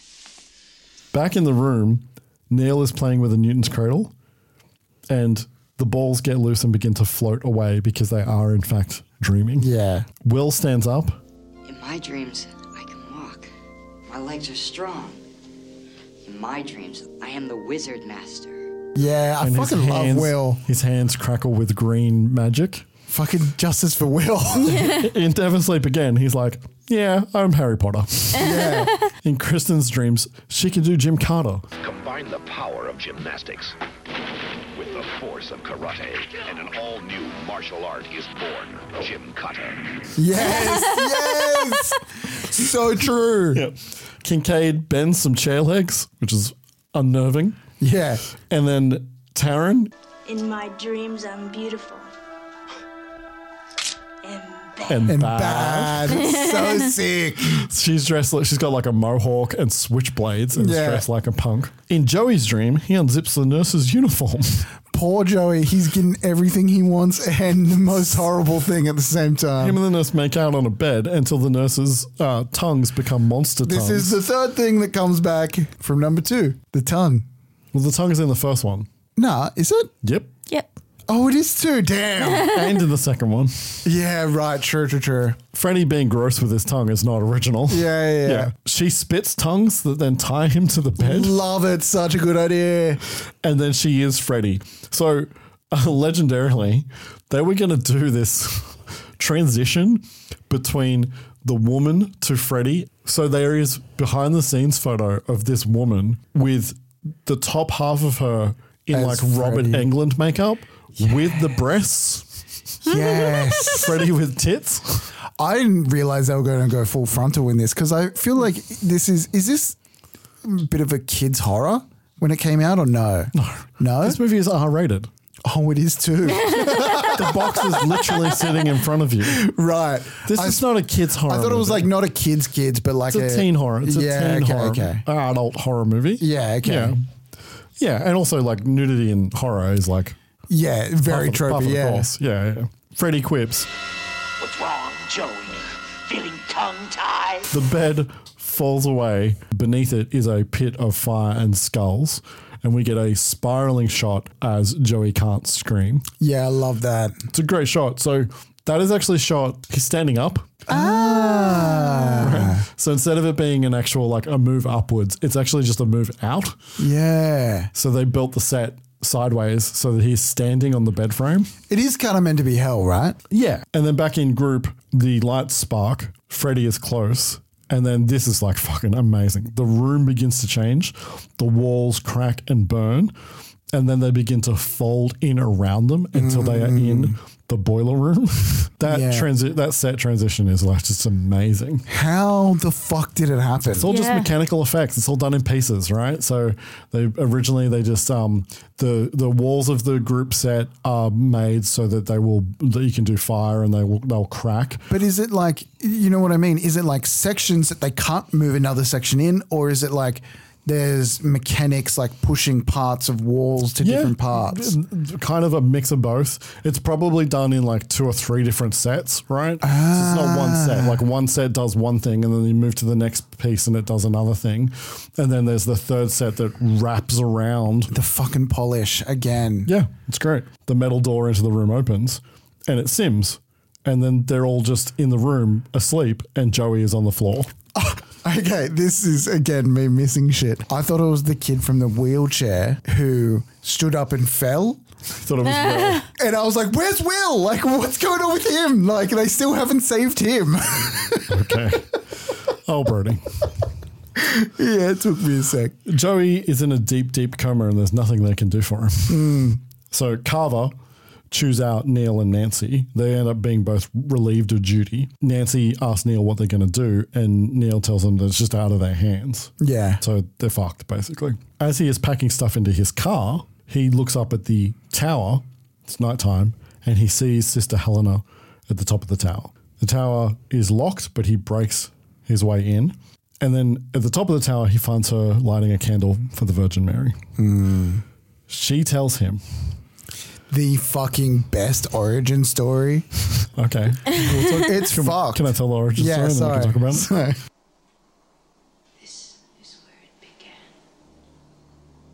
The swing's been closed for years. What was this place? Purgatory, fashioned by the hands of men. Twisted, lonely souls, the worst of the criminally insane, were locked up in here like animals. This whole facility was shut down in the 40s, wasn't it? Some sort of scandal? A young girl on the staff was accidentally locked in here over the holidays. The inmates kept her hidden for days. She was raped hundreds of times. When they found her, she was barely alive and with child. That girl was Amanda Kruger. Her child, Freddie, the bastard son of 100 maniacs. Fucking wild backstory. Hell of a turn of phrase. This is this movie's big addition to the canon and the mythos, aside from the idea of like dream powers and having special powers in your dreams. Do we need more? It's kind of interesting. Do you need more of an explanation for how evil Freddy is? I don't think you do, but this is the one time I think where there's others, sure, but I think this is an addition that doesn't muddy the water. This is something that just goes to show there was no good. There was no good in him. This is an evil that was born evil, you know? Interesting. Yeah. I don't think it takes anything away. You feel the same way? It doesn't bother me. No? I could have done without it, but it doesn't bother me. Yeah. I'm just curious. So, like, horror movies have this thing, horror franchises, Jason, Freddy, Michael, where they feel like they keep need to adding explanation over time and lore. And I don't know if you need it. I've always liked this. I've always really enjoyed it. But I just wanted to have the conversation to see how you guys felt about it. If it wasn't written as well, you know what I mean? Yeah, I think that line is strong. So yeah. And it's that turn of phrase, right? Yeah. And it's like, it's not just like, oh, he comes from the depths of hell. It is a proper dark story. Yeah. And a human it really one. does Like he's add not to it, I magic. feel. He came from something. Yeah. Human bad happening. Hell built from the hands of men. Like, it's fucking great. Yeah. Okay. Sister Helena tells Neil, you must find the remains and bury them in hallowed ground. The religious stuff I didn't need, but it makes sense. Yeah. Don't worry about it. It's only really for this movie. Yeah. Nancy sits with Joey and says, Go of him, you bastard. and on Joey's chest, cuts start appearing out of nowhere, spelling out, come and get him, bitch. Fucking good. Which is so good. Wonderful. Yeah. Yeah. It's like not a short sentence either. It's like so long. Neil and Nancy talk. They're trying to figure out what happened to Kruger's body. All Nancy knows is that they burned him to death in his boiler room and buried the remains. And only one man would know. And it's time for that man to talk. I did not think he was going to make a fucking reprisal. Yeah, I always forget that he comes back in this movie. We're not there yet. Kristen is freaking out and ends up in the quiet room to be sedated. And then at a dive bar, yes, they find Nancy's father. John Saxon is back. He's drunk and he's a security guard now. Oh. He's not a cop anymore. He's a security guard. I was like, he's an alcoholic cop? I mean, but that's also very cliche, so I just kind of moved past it. It's been a long time. She needs his help. I need your help, Dad. Kruger's back.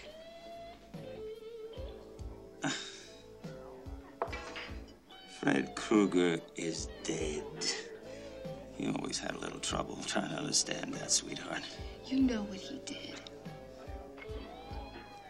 He's doing it again. She's telling me the truth. I don't believe we've ever met, friend, and I don't think this is any of your goddamn business.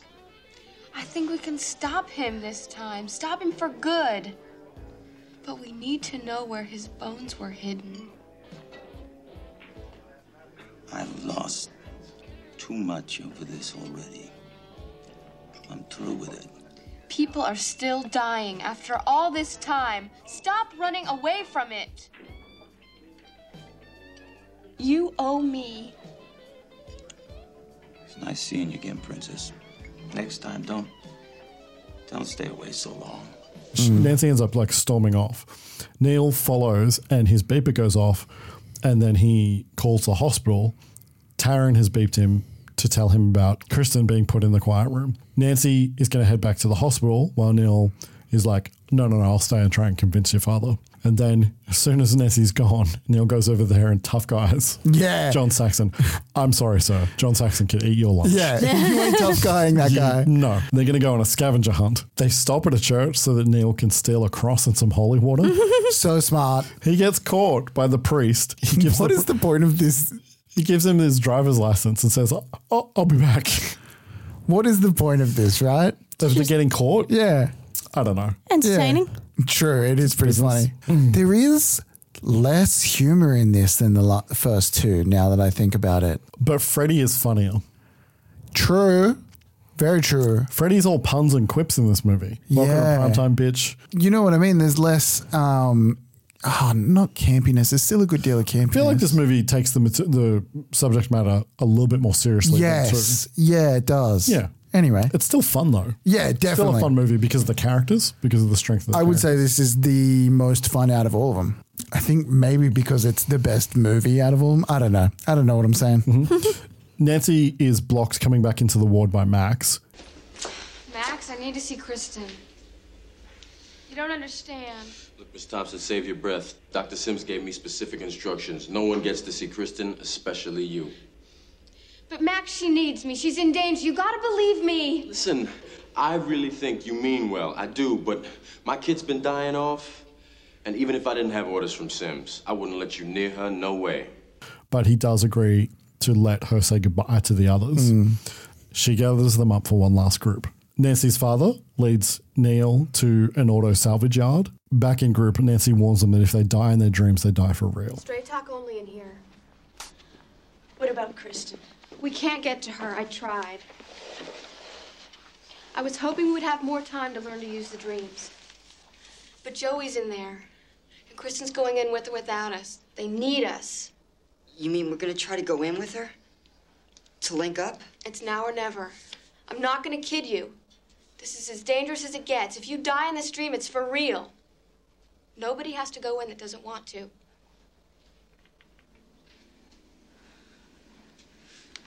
I'm in. Me too. Let's go kick the motherfucker's ass all over Dreamland. Yeah. They hypnotize themselves to go save Kristen and Joey and dream themselves into the quiet room. And then the walls begin to be slashed with Freddy's razors. It's like that is frustrating for me. Like they're like prepared to go fight. Then as immediately shit goes down, they scream and lose their shit. They are still in Freddy's space. He does have all the power still. Kristen is back home making her model in the scene that we already saw. Yeah. And it kind of replays in that her mother comes in and puts her to bed. Her gentleman caller calls out, "Where do you keep the bourbon?" And then the gentleman caller is Freddy. Yeah, no. It's where'd you keep the bourbon? And then she keeps talking. It's like, where'd you keep the bourbon, bitch? Yeah. Comes in so hard. I loved it. He cuts off her head and holds it. And Kristen's mother continues to berate her about spoiling everything. Kristen, you ruin everything. Every time I bring a man home, you spoil it. You know what your shrink says? You're just trying to get a little attention. It was so good. This is an incredible effect for 1987. There is no camera tracking back then. I actually have no idea how this effect was done. Somebody knows how it was done, tell me. I'm sure it's probably in some Fangoria or Cinefex magazine from back in the day. I'm sure that there's probably something about it. So Because that effect you see everywhere in like 90s things with like heads that are talking, you know? Yeah. I just assumed it would have been like that. It's 1987, man. 87, right. Okay. Kristen, Jim Carter's away from Freddy and then dives out a window. Watch the first episode of this pod if you haven't. It's fucking great. Yeah, definitely watch it. It's an audio medium, Brody. Thank you, guys. That's right. I forgot. I can see you, though. Good to know. Good to know. I mean, she has the dream power where she can pull you into her dreams. But how much does the gymnastics help? Yeah, she got kind of unnecessary gymnastics. Yeah, and I'm a fan of unnecessary gymnastics. Oh, yeah, it's very true. She dives through a window that leads into Nancy's house. Again, I love you go through that was clean, a doorway and you end up somewhere where you don't expect to be. But also, I just fucking love how she flipped him fucked straight out. Yeah. Like, so smart. Yeah. She calls for Nancy. Taryn hears her calling for Nancy as she walks down a hallway in a house that then turns into a seedy alleyway. Yeah. Her way back gets blocked by a brick wall with a love heart. She pulls her switchblades because she's in her punk getup. Homeless guy shuffles past her, and then Freddy pops up behind her and welcomes her home. Okay, asshole. Let's dance. We get switchblades versus Freddy's glove. I wish she did better. She does kind of get him good. She stabs him under the arm, and then Freddy changes tact. Why should we fight? We're all friends, you and I. Remember? Let's get high. Yeah. Freddy lifts his hands up and he has needle fingers. Taryn's drug sores on her arms become sucking mouths. Yes. That want the drug. Oh, the wounds. The wounds are great. And then Freddy shoots her up and bye-bye Taryn. Yeah. What a rush. Yeah. Yeah, when his like eyes go back in his head, he's like, yes. Yep. Yeah. I just wish they had a bit of a like Michael Jackson bad knife fight a little bit longer. Okay. Sure. Will walks down a dark hallway and hears Freddy laugh. At the end of the hall, there is a giant nightmare wheelchair with spikes and chains. So apparently they built this thing so fucking big it could barely fit down the hallway. Yeah. Right? This is like a 6-foot wheelchair. It like makes England look small. Freddy's nearby and tells him he looks tired and to have a seat. Freddy then tells him when he wakes up, he'll just be back in the saddle again, meaning back in the wheelchair. The chair rushes him and knocks him down, circles back for him. Will rises up as the Wizard Master, shooting green lightning. I am the Wizard Master!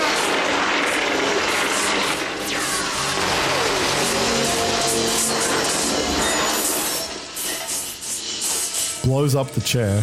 In the name of Lorik, Prince of Elves, demon be gone!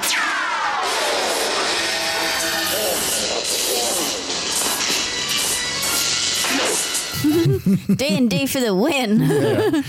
He shoots magic at Freddy and then rushes him. Not a good idea to close distance. No, you're a wizard. You need to keep that gap. Freddy just fucking picks him up, stabs him in the gut, and says, Sorry, kid. I don't believe in fairy tales. fucking brutal. Yeah, so fucks him right up. The actor in this tells the story that when they were trying to shoot this, now this is one of those things where like I don't know what's true and what's not, right? But in Never Sleep Again, he says when they were going to shoot, they were having a problem with Freddy's knives retracting. So what they did is they put a piece of board on the actor's chest so that they could just stab the knives into the board. And they would be pushed in. Well, no, just stab the board. Right. Did it actually get him? No. Oh, okay. And so they're saying that normally he would They have them retract. retractable so that it looks like it's gone in, but really they've just retracted. They've just Right. retracted. But they Just like a couldn't- retractable knife. Yeah, but they couldn't get it to work that day, so they had to come up with They a just put different a way of piece of doing wood it. underneath and had Freddy actually stab them. I thought you were about to say like he Oh, yeah, that actually kid got died. stabbed and his scream was Yeah, no, real. that kid died. Yeah, no, he's dead now. Fucking Jesus Christ. Wait, I'm confused about the movie. So the cops knew that Internal Affairs was setting them up? What are you talking about? There's nothing like that in there. Well, you see, when I get bored, I make up my own movie. I have a very short attention span. Birdie always makes up his own stories. I will have already cut it in. It's barely a joke anymore. Nancy finds Kristen in a nursery, which I think is interesting and perhaps a holdover from the original screenplay. Oh, yeah. They hear a cracking sound in the walls, but it's Kincaid. Yo, I thought I heard voices. Kincaid, I could kiss you.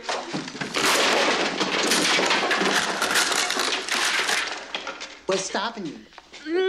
He just bursts in. Yes, loved Breaking Kincaid. into the... Yeah, that was cool. Kincaid calls out Freddy. Yo, Freddy! Where you hiding at, you burnt face pussy? Hey, we should find the others first. You think you hot shit with the little milk kid, don't you? Well, let me see you come get a piece of me. Kruger, pussy! And then a metal door appears, freestanding in space. Fucking dope. I'm kind of obsessed with doors that shouldn't be there. Yeah, especially in D&D. Does it feel a little familiar? Yeah, it does. Yep, I am but the sum of my influences. It opens and it leads to a metal spiral staircase that goes down. I love it. I love it so much. It is from Craven and Wagner's script, this door. Yeah. It does appear in the middle of nowhere. I did notice that, weird side note, Kristen was wearing socks and I was like, ooh, those metal grades are hard to walk on bare feet and socks. You should dream yourself some shoes. Yeah. Back at the salvage yard, Nancy's dad points out a red caddy in a wall of cars. Love the wall of cars. Neil goes to open the trunk with a shovel, and inside is something in a sack. Meanwhile, Nancy's dad tries to leave. Yeah. He's like, I'm out. Going somewhere? Look, I said I'd show you where the goddamn thing was. I never said I'd stick around. We got work to do. What are you talking about? You're about to attend a funeral. One that's long overdue. When did he go from like psychiatrist doctor to like quip making badass? I don't know. Yeah. And then, it's a little bit of a strange transition. I'm down for it. I'm here for it, eh? Nancy, Kristen, and Kincaid end up in the Nightmare Boiler Room where Joey hangs over the pit. And this set is huge. It's filled with kids' bones and like toys. There's a pile of like kids' bikes. It's wild. Is it because what I hopefully will talk about later, it gets used for another shoot? No. No? No. Oh, okay. It's just because they decided to build a big set. Yeah, it deserves a big set piece. Freddy just walks out and taunts them.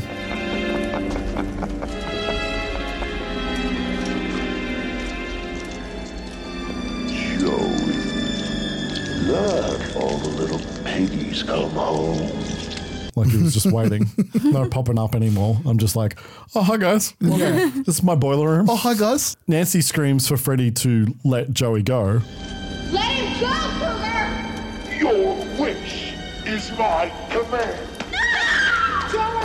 Never say that. No. Literalism. Your wish is my command. He starts loosening the tongues that are still holding Joey to that bed. They're just lucky that he didn't do all of them at once because Yeah. it'd serve them right. You never ask for someone to be let go when they're dangling over something. Yeah, it's a bit of a trope. Kristen Jim Carter's down. Shotgun drop kicks Freddy in the chest. Yeah, so and then good. Freddy does a fucking kip up. Has Freddy been studying martial arts? I assumed it was just to be like, I'm not fucking scared of you. Yeah, Mo. they all fight him.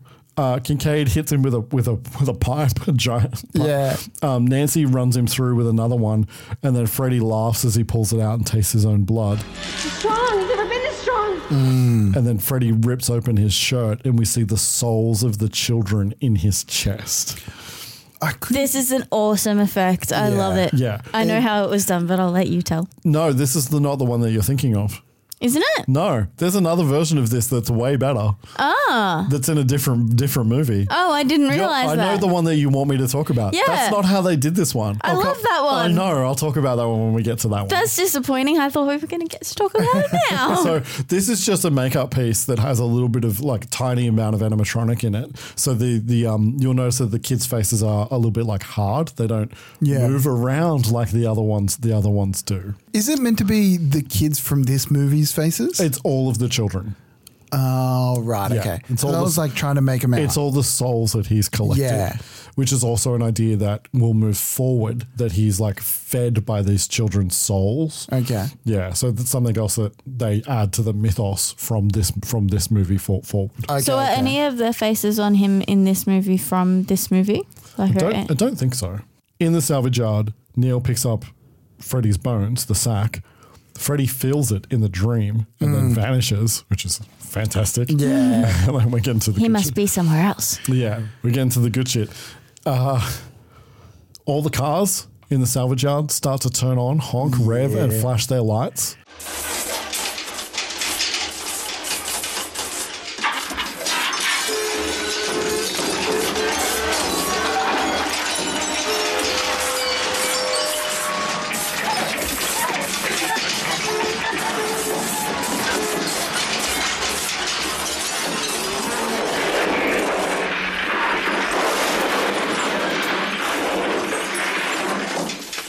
Nancy's dad runs for the car, and then a pile of cars tips over and blocks the path, which is, again, like, good shit. Fucking Because hell. it's got scale to it, right? Yeah. But also, like, it looks like real, and it looks like they were, like, probably in a little bit of danger. Yeah, they probably were. 1987. You Yeah. can get away with that. Yeah. Mr. Thompson's like, Bury the fucking thing! Neil goes to grab the sack, and a skeleton hand grabs him. I love this. I love it from start till finish. Yeah, I wish it was longer. So we get stop motion Freddy skeleton. Russell and Darabont were massive fans of like Clash of the Titan and Ray Harryhausen. Yeah. Like that's what it is. Yeah. And so they wanted to put that into this movie because it was the first movie they were making that had a budget where they could do that shit. And it's a little bit janky. Like it's a little bit janky, but I love it. Skelly Freddy stabs Nancy's dad. Skelly Freddy. Skelly Freddy. Yeah. That was a good day at the Word Factory. He fucking deserves it. That was yesterday. Skelly Freddy stabs Nancy's dad and then yeets him to be impaled on the fin of the caddy that he put Freddy's body into after he burned him alive. Yeah, such shit. Good shit. He stabs and beats Neil with the shovel and then starts burying him before falling back into a pile of bones. And yeah, I love Skelly Freddy. Yeah. He should have finished off the doctor though, but then we wouldn't get the end. Yeah. Nancy, Kristen, Kincaid, and Joey are kind of lost in the dreamscape. They end up in a hallway filled with ornate mirrors. Kristen can't pull them out because she's sedated, right? So they I don't know how they're just gonna wait until, wake up, they get their full 8 hours, I guess. Freddy appears in one of the mirrors and then spreads to all of them. The reflections start grabbing Nancy, Kristen, and Kincaid and pull them into the mirrors. It's so good. Yeah. So the scale is obviously the scale and imagination of this stuff. Like I think that Wes would have made stuff that was like this interesting if he'd had the budget to make things that were this interesting. But yeah, the scale of this stuff is great. And that the even imagination of this stuff is great, not necessarily the scale. Yeah. I mean, like, props to the directors and writers, but like as Jenna Maslin said, one of the reasons why Freddy is so great because he does these things, and it's like Freddy, the character, is so creative. You know what I mean? Yeah. Oh, he will get increasingly creative. Yeah. Fuck yeah. Kira's like, yeah, I know what's coming. This one's still the best. Joey finds his dream power.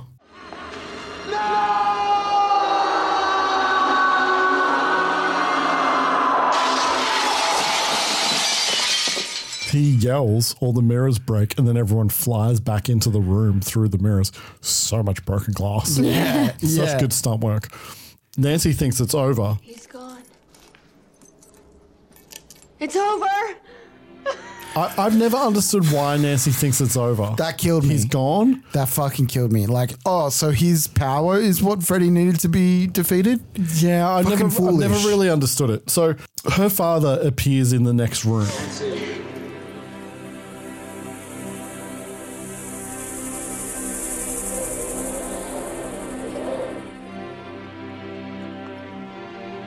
Daddy?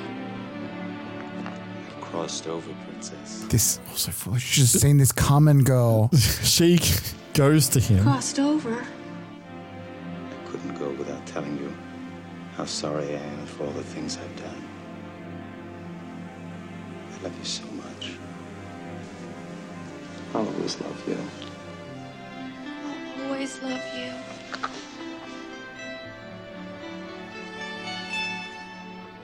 They hug each other. Suddenly, Nancy's stabbed in the stomach.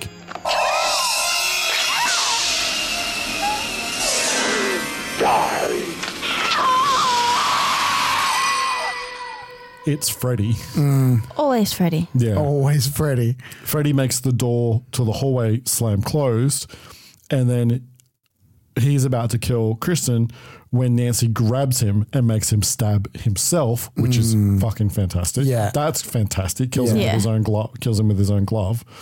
At the same time, Neil awakens and shoves the bones into the grave, splatters them with holy water as he prays, and in the dream, Freddy glows with light where he was hit with the holy water. Neil places a cross on Freddy's skull, which then 5, 6, grab your crucifix, crucifix. and then Freddy explodes in light. Yeah. Yeah. Gets the cross on his forehead. That was good. And then Kincaid and Joey burst in as Kristen holds Nancy and she dies. I won't away. I won't let you. I'm gonna dream you into a beautiful dream. Forever and ever. Taken from the original screenplay, which I like. Why don't we do that ending? Why don't we just keep that ending? Yeah. That's what I wish happened as well. I wish she got like a little bit of a nicer ending. Yeah. I had heard that Craven was upset that Nancy was killed off in the third movie. Which it's one of those things that, like, you look at IMDb or whatever, you know, Craven left over disagreements about Nancy's death or whatever. It's like, well, that's actually not what happened. He just wanted to get paid for his screenplay and go make the movie he wanted to make. And also, in his screenplay, Nancy dies. Yeah. I think that what is clear to me now is that Craven was maybe upset with the exact way that Nancy dies, which is that she falls for that trap. Right. Which makes so much more sense to me, considering that it's in his screenplay. Yeah, because she fucking ends the first one being a fucking lethal weapon, comes in the second one like being strong, and then gets punked. Yeah. So how does she die in Craven's script? It's similar. She's killed by Freddy, but it's just more in a fight situation. Right. Yeah. But she does go down swinging, and she does kind of save. Obviously, Neil is also in the dream in that version with Kristen, and then they end up in the past in Freddy's head, I guess. Yeah. Right. At Nancy's funeral, the judgy priest from the first movie is back. Oh, really? It's the priest from like Rod's funeral in the first movie. Oh, okay. It's the exact same dude. That's funny. Yeah. That's a weird I know, right? recast, right? I know. But makes sense. Yep. It's the same town? Yeah. Yep. Wait, is that the same one in the church? No. No, different one? Okay. There are more priests in town. Neil spots Sister Helena and then just walks away from the funeral, only to find a gravestone for Sister Helena that also says she was Amanda Kruger. You were his mother.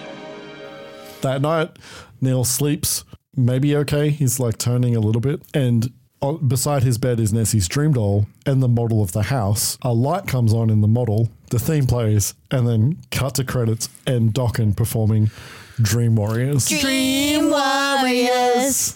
Don't wanna dream no more. And that is Nightmare 3, but I also had you guys watch the music video. Yeah.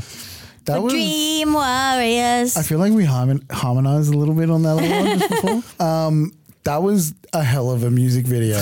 Pretty fun, right? There was a clip where like they're walking down the hall as if they're Freddy. Yeah. That was really good. So the music video is pretty groundbreaking for its time, right? Okay. It mixes footage from the movie with new footage of the band shot on set with the cast and with Freddy. Yeah. Yeah, which is kind of and which the is kind ending of of cool. it is so good. What a nightmare. Who were those guys? Yeah, well, Freddy wakes up. Who were those guys? Yeah, with a doll. Yeah. This is part of the making Freddy a pop cultural icon. Yeah, right? he's becoming self-referential kind of thing. We are in the MTV era. This is not the MTV Nightmare. Yeah. But we are in the MTV era where having a hot song connected to a movie was good for the band and good for the movie. So this song, I've got one more thing about this song. This song was produced by Rachel Talalay. Oh, right. It did so well that she got her name on a gold record. Fuck yeah. That's amazing. She deserves it. It's a good song. So not just working her way up the work ladder, working her way up the charts. Yep. Yeah, her influence on this series is beginning to grow. Yeah, is right. Is what I would say. Before we get too far away from it, how do you feel about the ending where it's like confirmation that Freddy's not dead? Well, we kind of already had that for the first and second movie. Yeah. I would have preferred something a little more ambiguous. Okay, good luck with that. Also good luck with that for all of the rest of the movies. Yeah, I know. It's just I like ambiguous endings more, and I feel like it's like, oh, fuck, they sacrifice themselves for nothing. I feel like it... I like that it's a different ending to the other two, that they didn't just do the same thing again. They didn't just do a shock ending again. True, yeah, true. I do... But they do tease the fact that it's not over. Yeah. Because it's never over. Yeah, true. If it came out now... it would probably annoy the shit out of me. Yeah, okay. But I've lived with this movie for more than 30 years. And it's very of the time as well, I feel. Kind of, yeah. Yeah. Yeah, don't always tease a sequel for a horror movie. Jason does sometimes, not all the time. Yeah, okay. Michael less so. I like this movie too much to have this ending annoy Still, me. no notes. Yeah. An appropriate age to have seen A Nightmare on Elm Street Part 4, Dream Warriors. There are some... Despite me feeling, I don't know why I felt like it was a kid's thing. It's just like there's a vibe to it that is very young. Thought the first movie was a comedy. Yeah, I know. It's a modern lens on it. I think same as all the others. I think it's also like tween 12, 13 sort of. I don't know. That area. tendon ripping scene is pretty brutal. Like, oh, yeah. Yeah. And yeah, the nudity's more full frontal in this. Yeah, but there's not that much of it. Yeah, true. And it's not like a plot point. Compared to other horror movies. Yeah. Yeah. I still reckon 11 to 13, yeah. Yeah. Again, I don't know, but my guess is somewhere between 9 to like 11 or 12. Yeah, okay. Yeah. So, yeah. Would you watch this movie again if you're in free will? Yes. Yeah, 100%. Yeah, you want to watch it now? We could watch it now. It breezes past. A rating for A Nightmare on Elm Street Part 3, Dream Warriors. The way we rate movies is on a 5-star scale, with 1 being I hated this movie, 2 being I did not like this movie, 2.5 being I like parts of this movie, it was fine, 3 being I like this movie, 4 being I love this movie, 5 being this is one of my favorite movies of all time. 5s all around? 5s all around? Can we give it a 6? We are not allowed to break the scale. Really? A 6? It was fucking pretty More much... than the first one? It was pretty much flawless. Okay. And I think the first one was very fun, but I think this had everything that I personally love as well. Yeah, I think this one is probably on my like legitimate favorite movies of all time list as opposed to just my this podcast list. Yeah. I think this would actually make my real life all movies list. Like these are the kind of for sure. These are the kind of horrors that I actually love watching. Like like I know it's a slasher and I'm not a big slasher dude, but like I don't know what I can't even pick what it was about it that is more up my alley. As I said, it is the fan favorite. Yeah. It is the one that if you ask people their favorite nightmare movie, they usually say this one. Yeah. Or the original. Like it's one or the other. 5 and 5? 5 and 5. Yeah, I'm a 5. Yeah. For a second there, I thought you were going to not give it a 5. I would have been very disappointed in this. This probably has some of the most iconic kills of the series. I think it establishes the Nightmare Dreamscape better than the first 2 movies and better than Wes Craven. And the polish on it, you just can't go past it. Yeah. From here on out, each teen death will be a set piece that tries to one-up everything that happens in this movie and everything that happens before. Like it is just the way it is. Dope. Yeah. That's the way it should be. And this is the beginning of Pun and Quip Freddy, which I actually don't mind so much in this movie. I'll talk about how I feel about it. Down, maybe. About it later. I think Nancy deserves better. Same. I've always felt that way. 2 notes then. Nancy and the ending being more ambiguous. Even more so now that I've read the Craven Wagner draft of the screenplay. But still one of my favorite movies ever. Yeah. Absolutely, positively. Yeah, and they kind of give you a Nancy surrogate in Kristen. Kristen. Yeah, I was going to say Arquette. Yeah. Next episode. The way that we pick movies is that my co-hosts alternate, taking turns, picking from 3 choices I prepared. This week it is Kira's pick. Yay! Whoop, whoop. If a movie remains unpicked 3 times, it will be struck out, taken off the list, although I can bring it back at a later date of my choosing. Still on the list is one movie. Mm-hmm. It is A Nightmare on Elm Street Part 4, The Dream Master with 1 strike. There's a saying they have on Elm Street. One good nightmare deserves another. And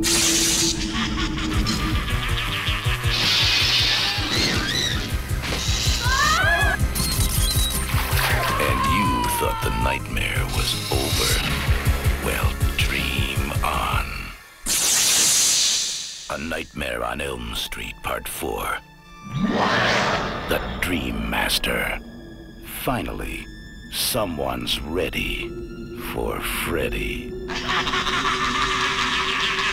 Is Freddy the Dream Master? You'll have to watch it and see, Fuck you guys. So the question is, do you think that Kian has gone 5 and 6? Or I would have no problem. Like I said, I'm renewed in my Freddy. Oh, kids. Spooky season's over.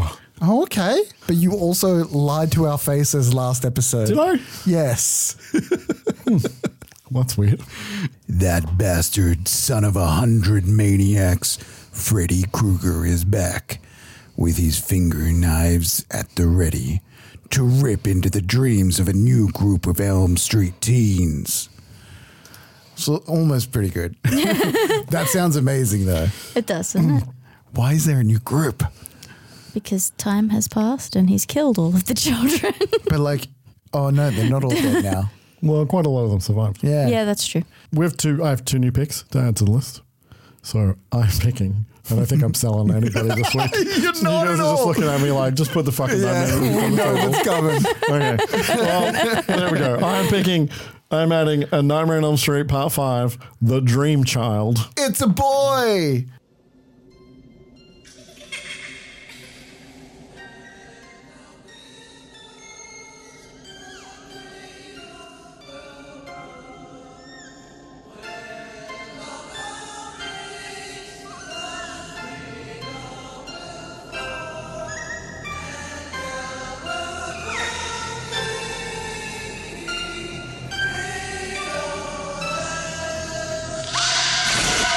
Freddy delivers. A Nightmare on Elm Street Part 5, The Dream Child. I don't think I've ever seen this tape before. No. Oh, there's That so is many photos on it. I need to That see is that. an interesting cover, isn't it? It is Freddy with a child's bassinet. Oh, is that the one we watched the trailer for? No, we watched the trailer for 4. Oh, yes. Fuck yeah. Let's watch them out of order. That's what I was thinking. You can't stop me. I can pick anyone I want. You do whatever you want. You'll upset Bernie, though. And then... It's only got 1 strike. We could watch like 6 and then he could still pick 4 next. But Kian has just informed me that this is the one that we watched for a trailer for a while ago. And I was like, I want to watch that movie right now. Ah. And then, last to the list, I'm adding Freddy's Dead, The Final Nightmare. As a boy, he was always different.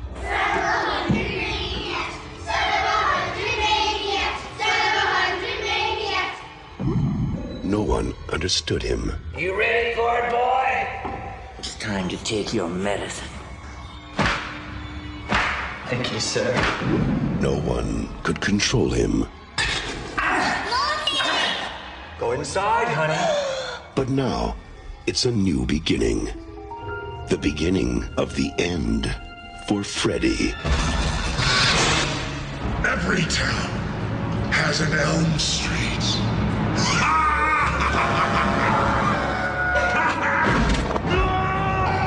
Screaming while the bus is in motion. It's your mind or go for it. I'll get you, my pretty, and your little soul, too. We're gonna have to hit him with everything we got. Now I'm playing with power. We're in Twin Peaks here.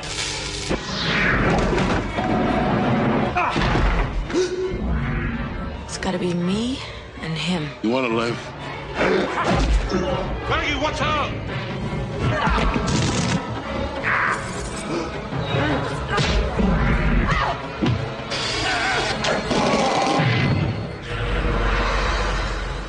What's with kids today, huh? Freddy's Dead, the final nightmare. Great graphics. They saved the best for last. Oh. Ooh, in 3D. So you're setting up that we have to get there. Is this the one? Is this the one that you? Brody, there's one after this. Is this the one that? Is this the one that you bought the 3D glasses for? It is the one that it's the one that has an ending that is in 3D. I kind of want to fuck with you and just pick one of the other ones that isn't 4. You do whatever you want to do. No. Yeah, Does well, it- obviously we're going to do Nightmare 4. I'm shocked.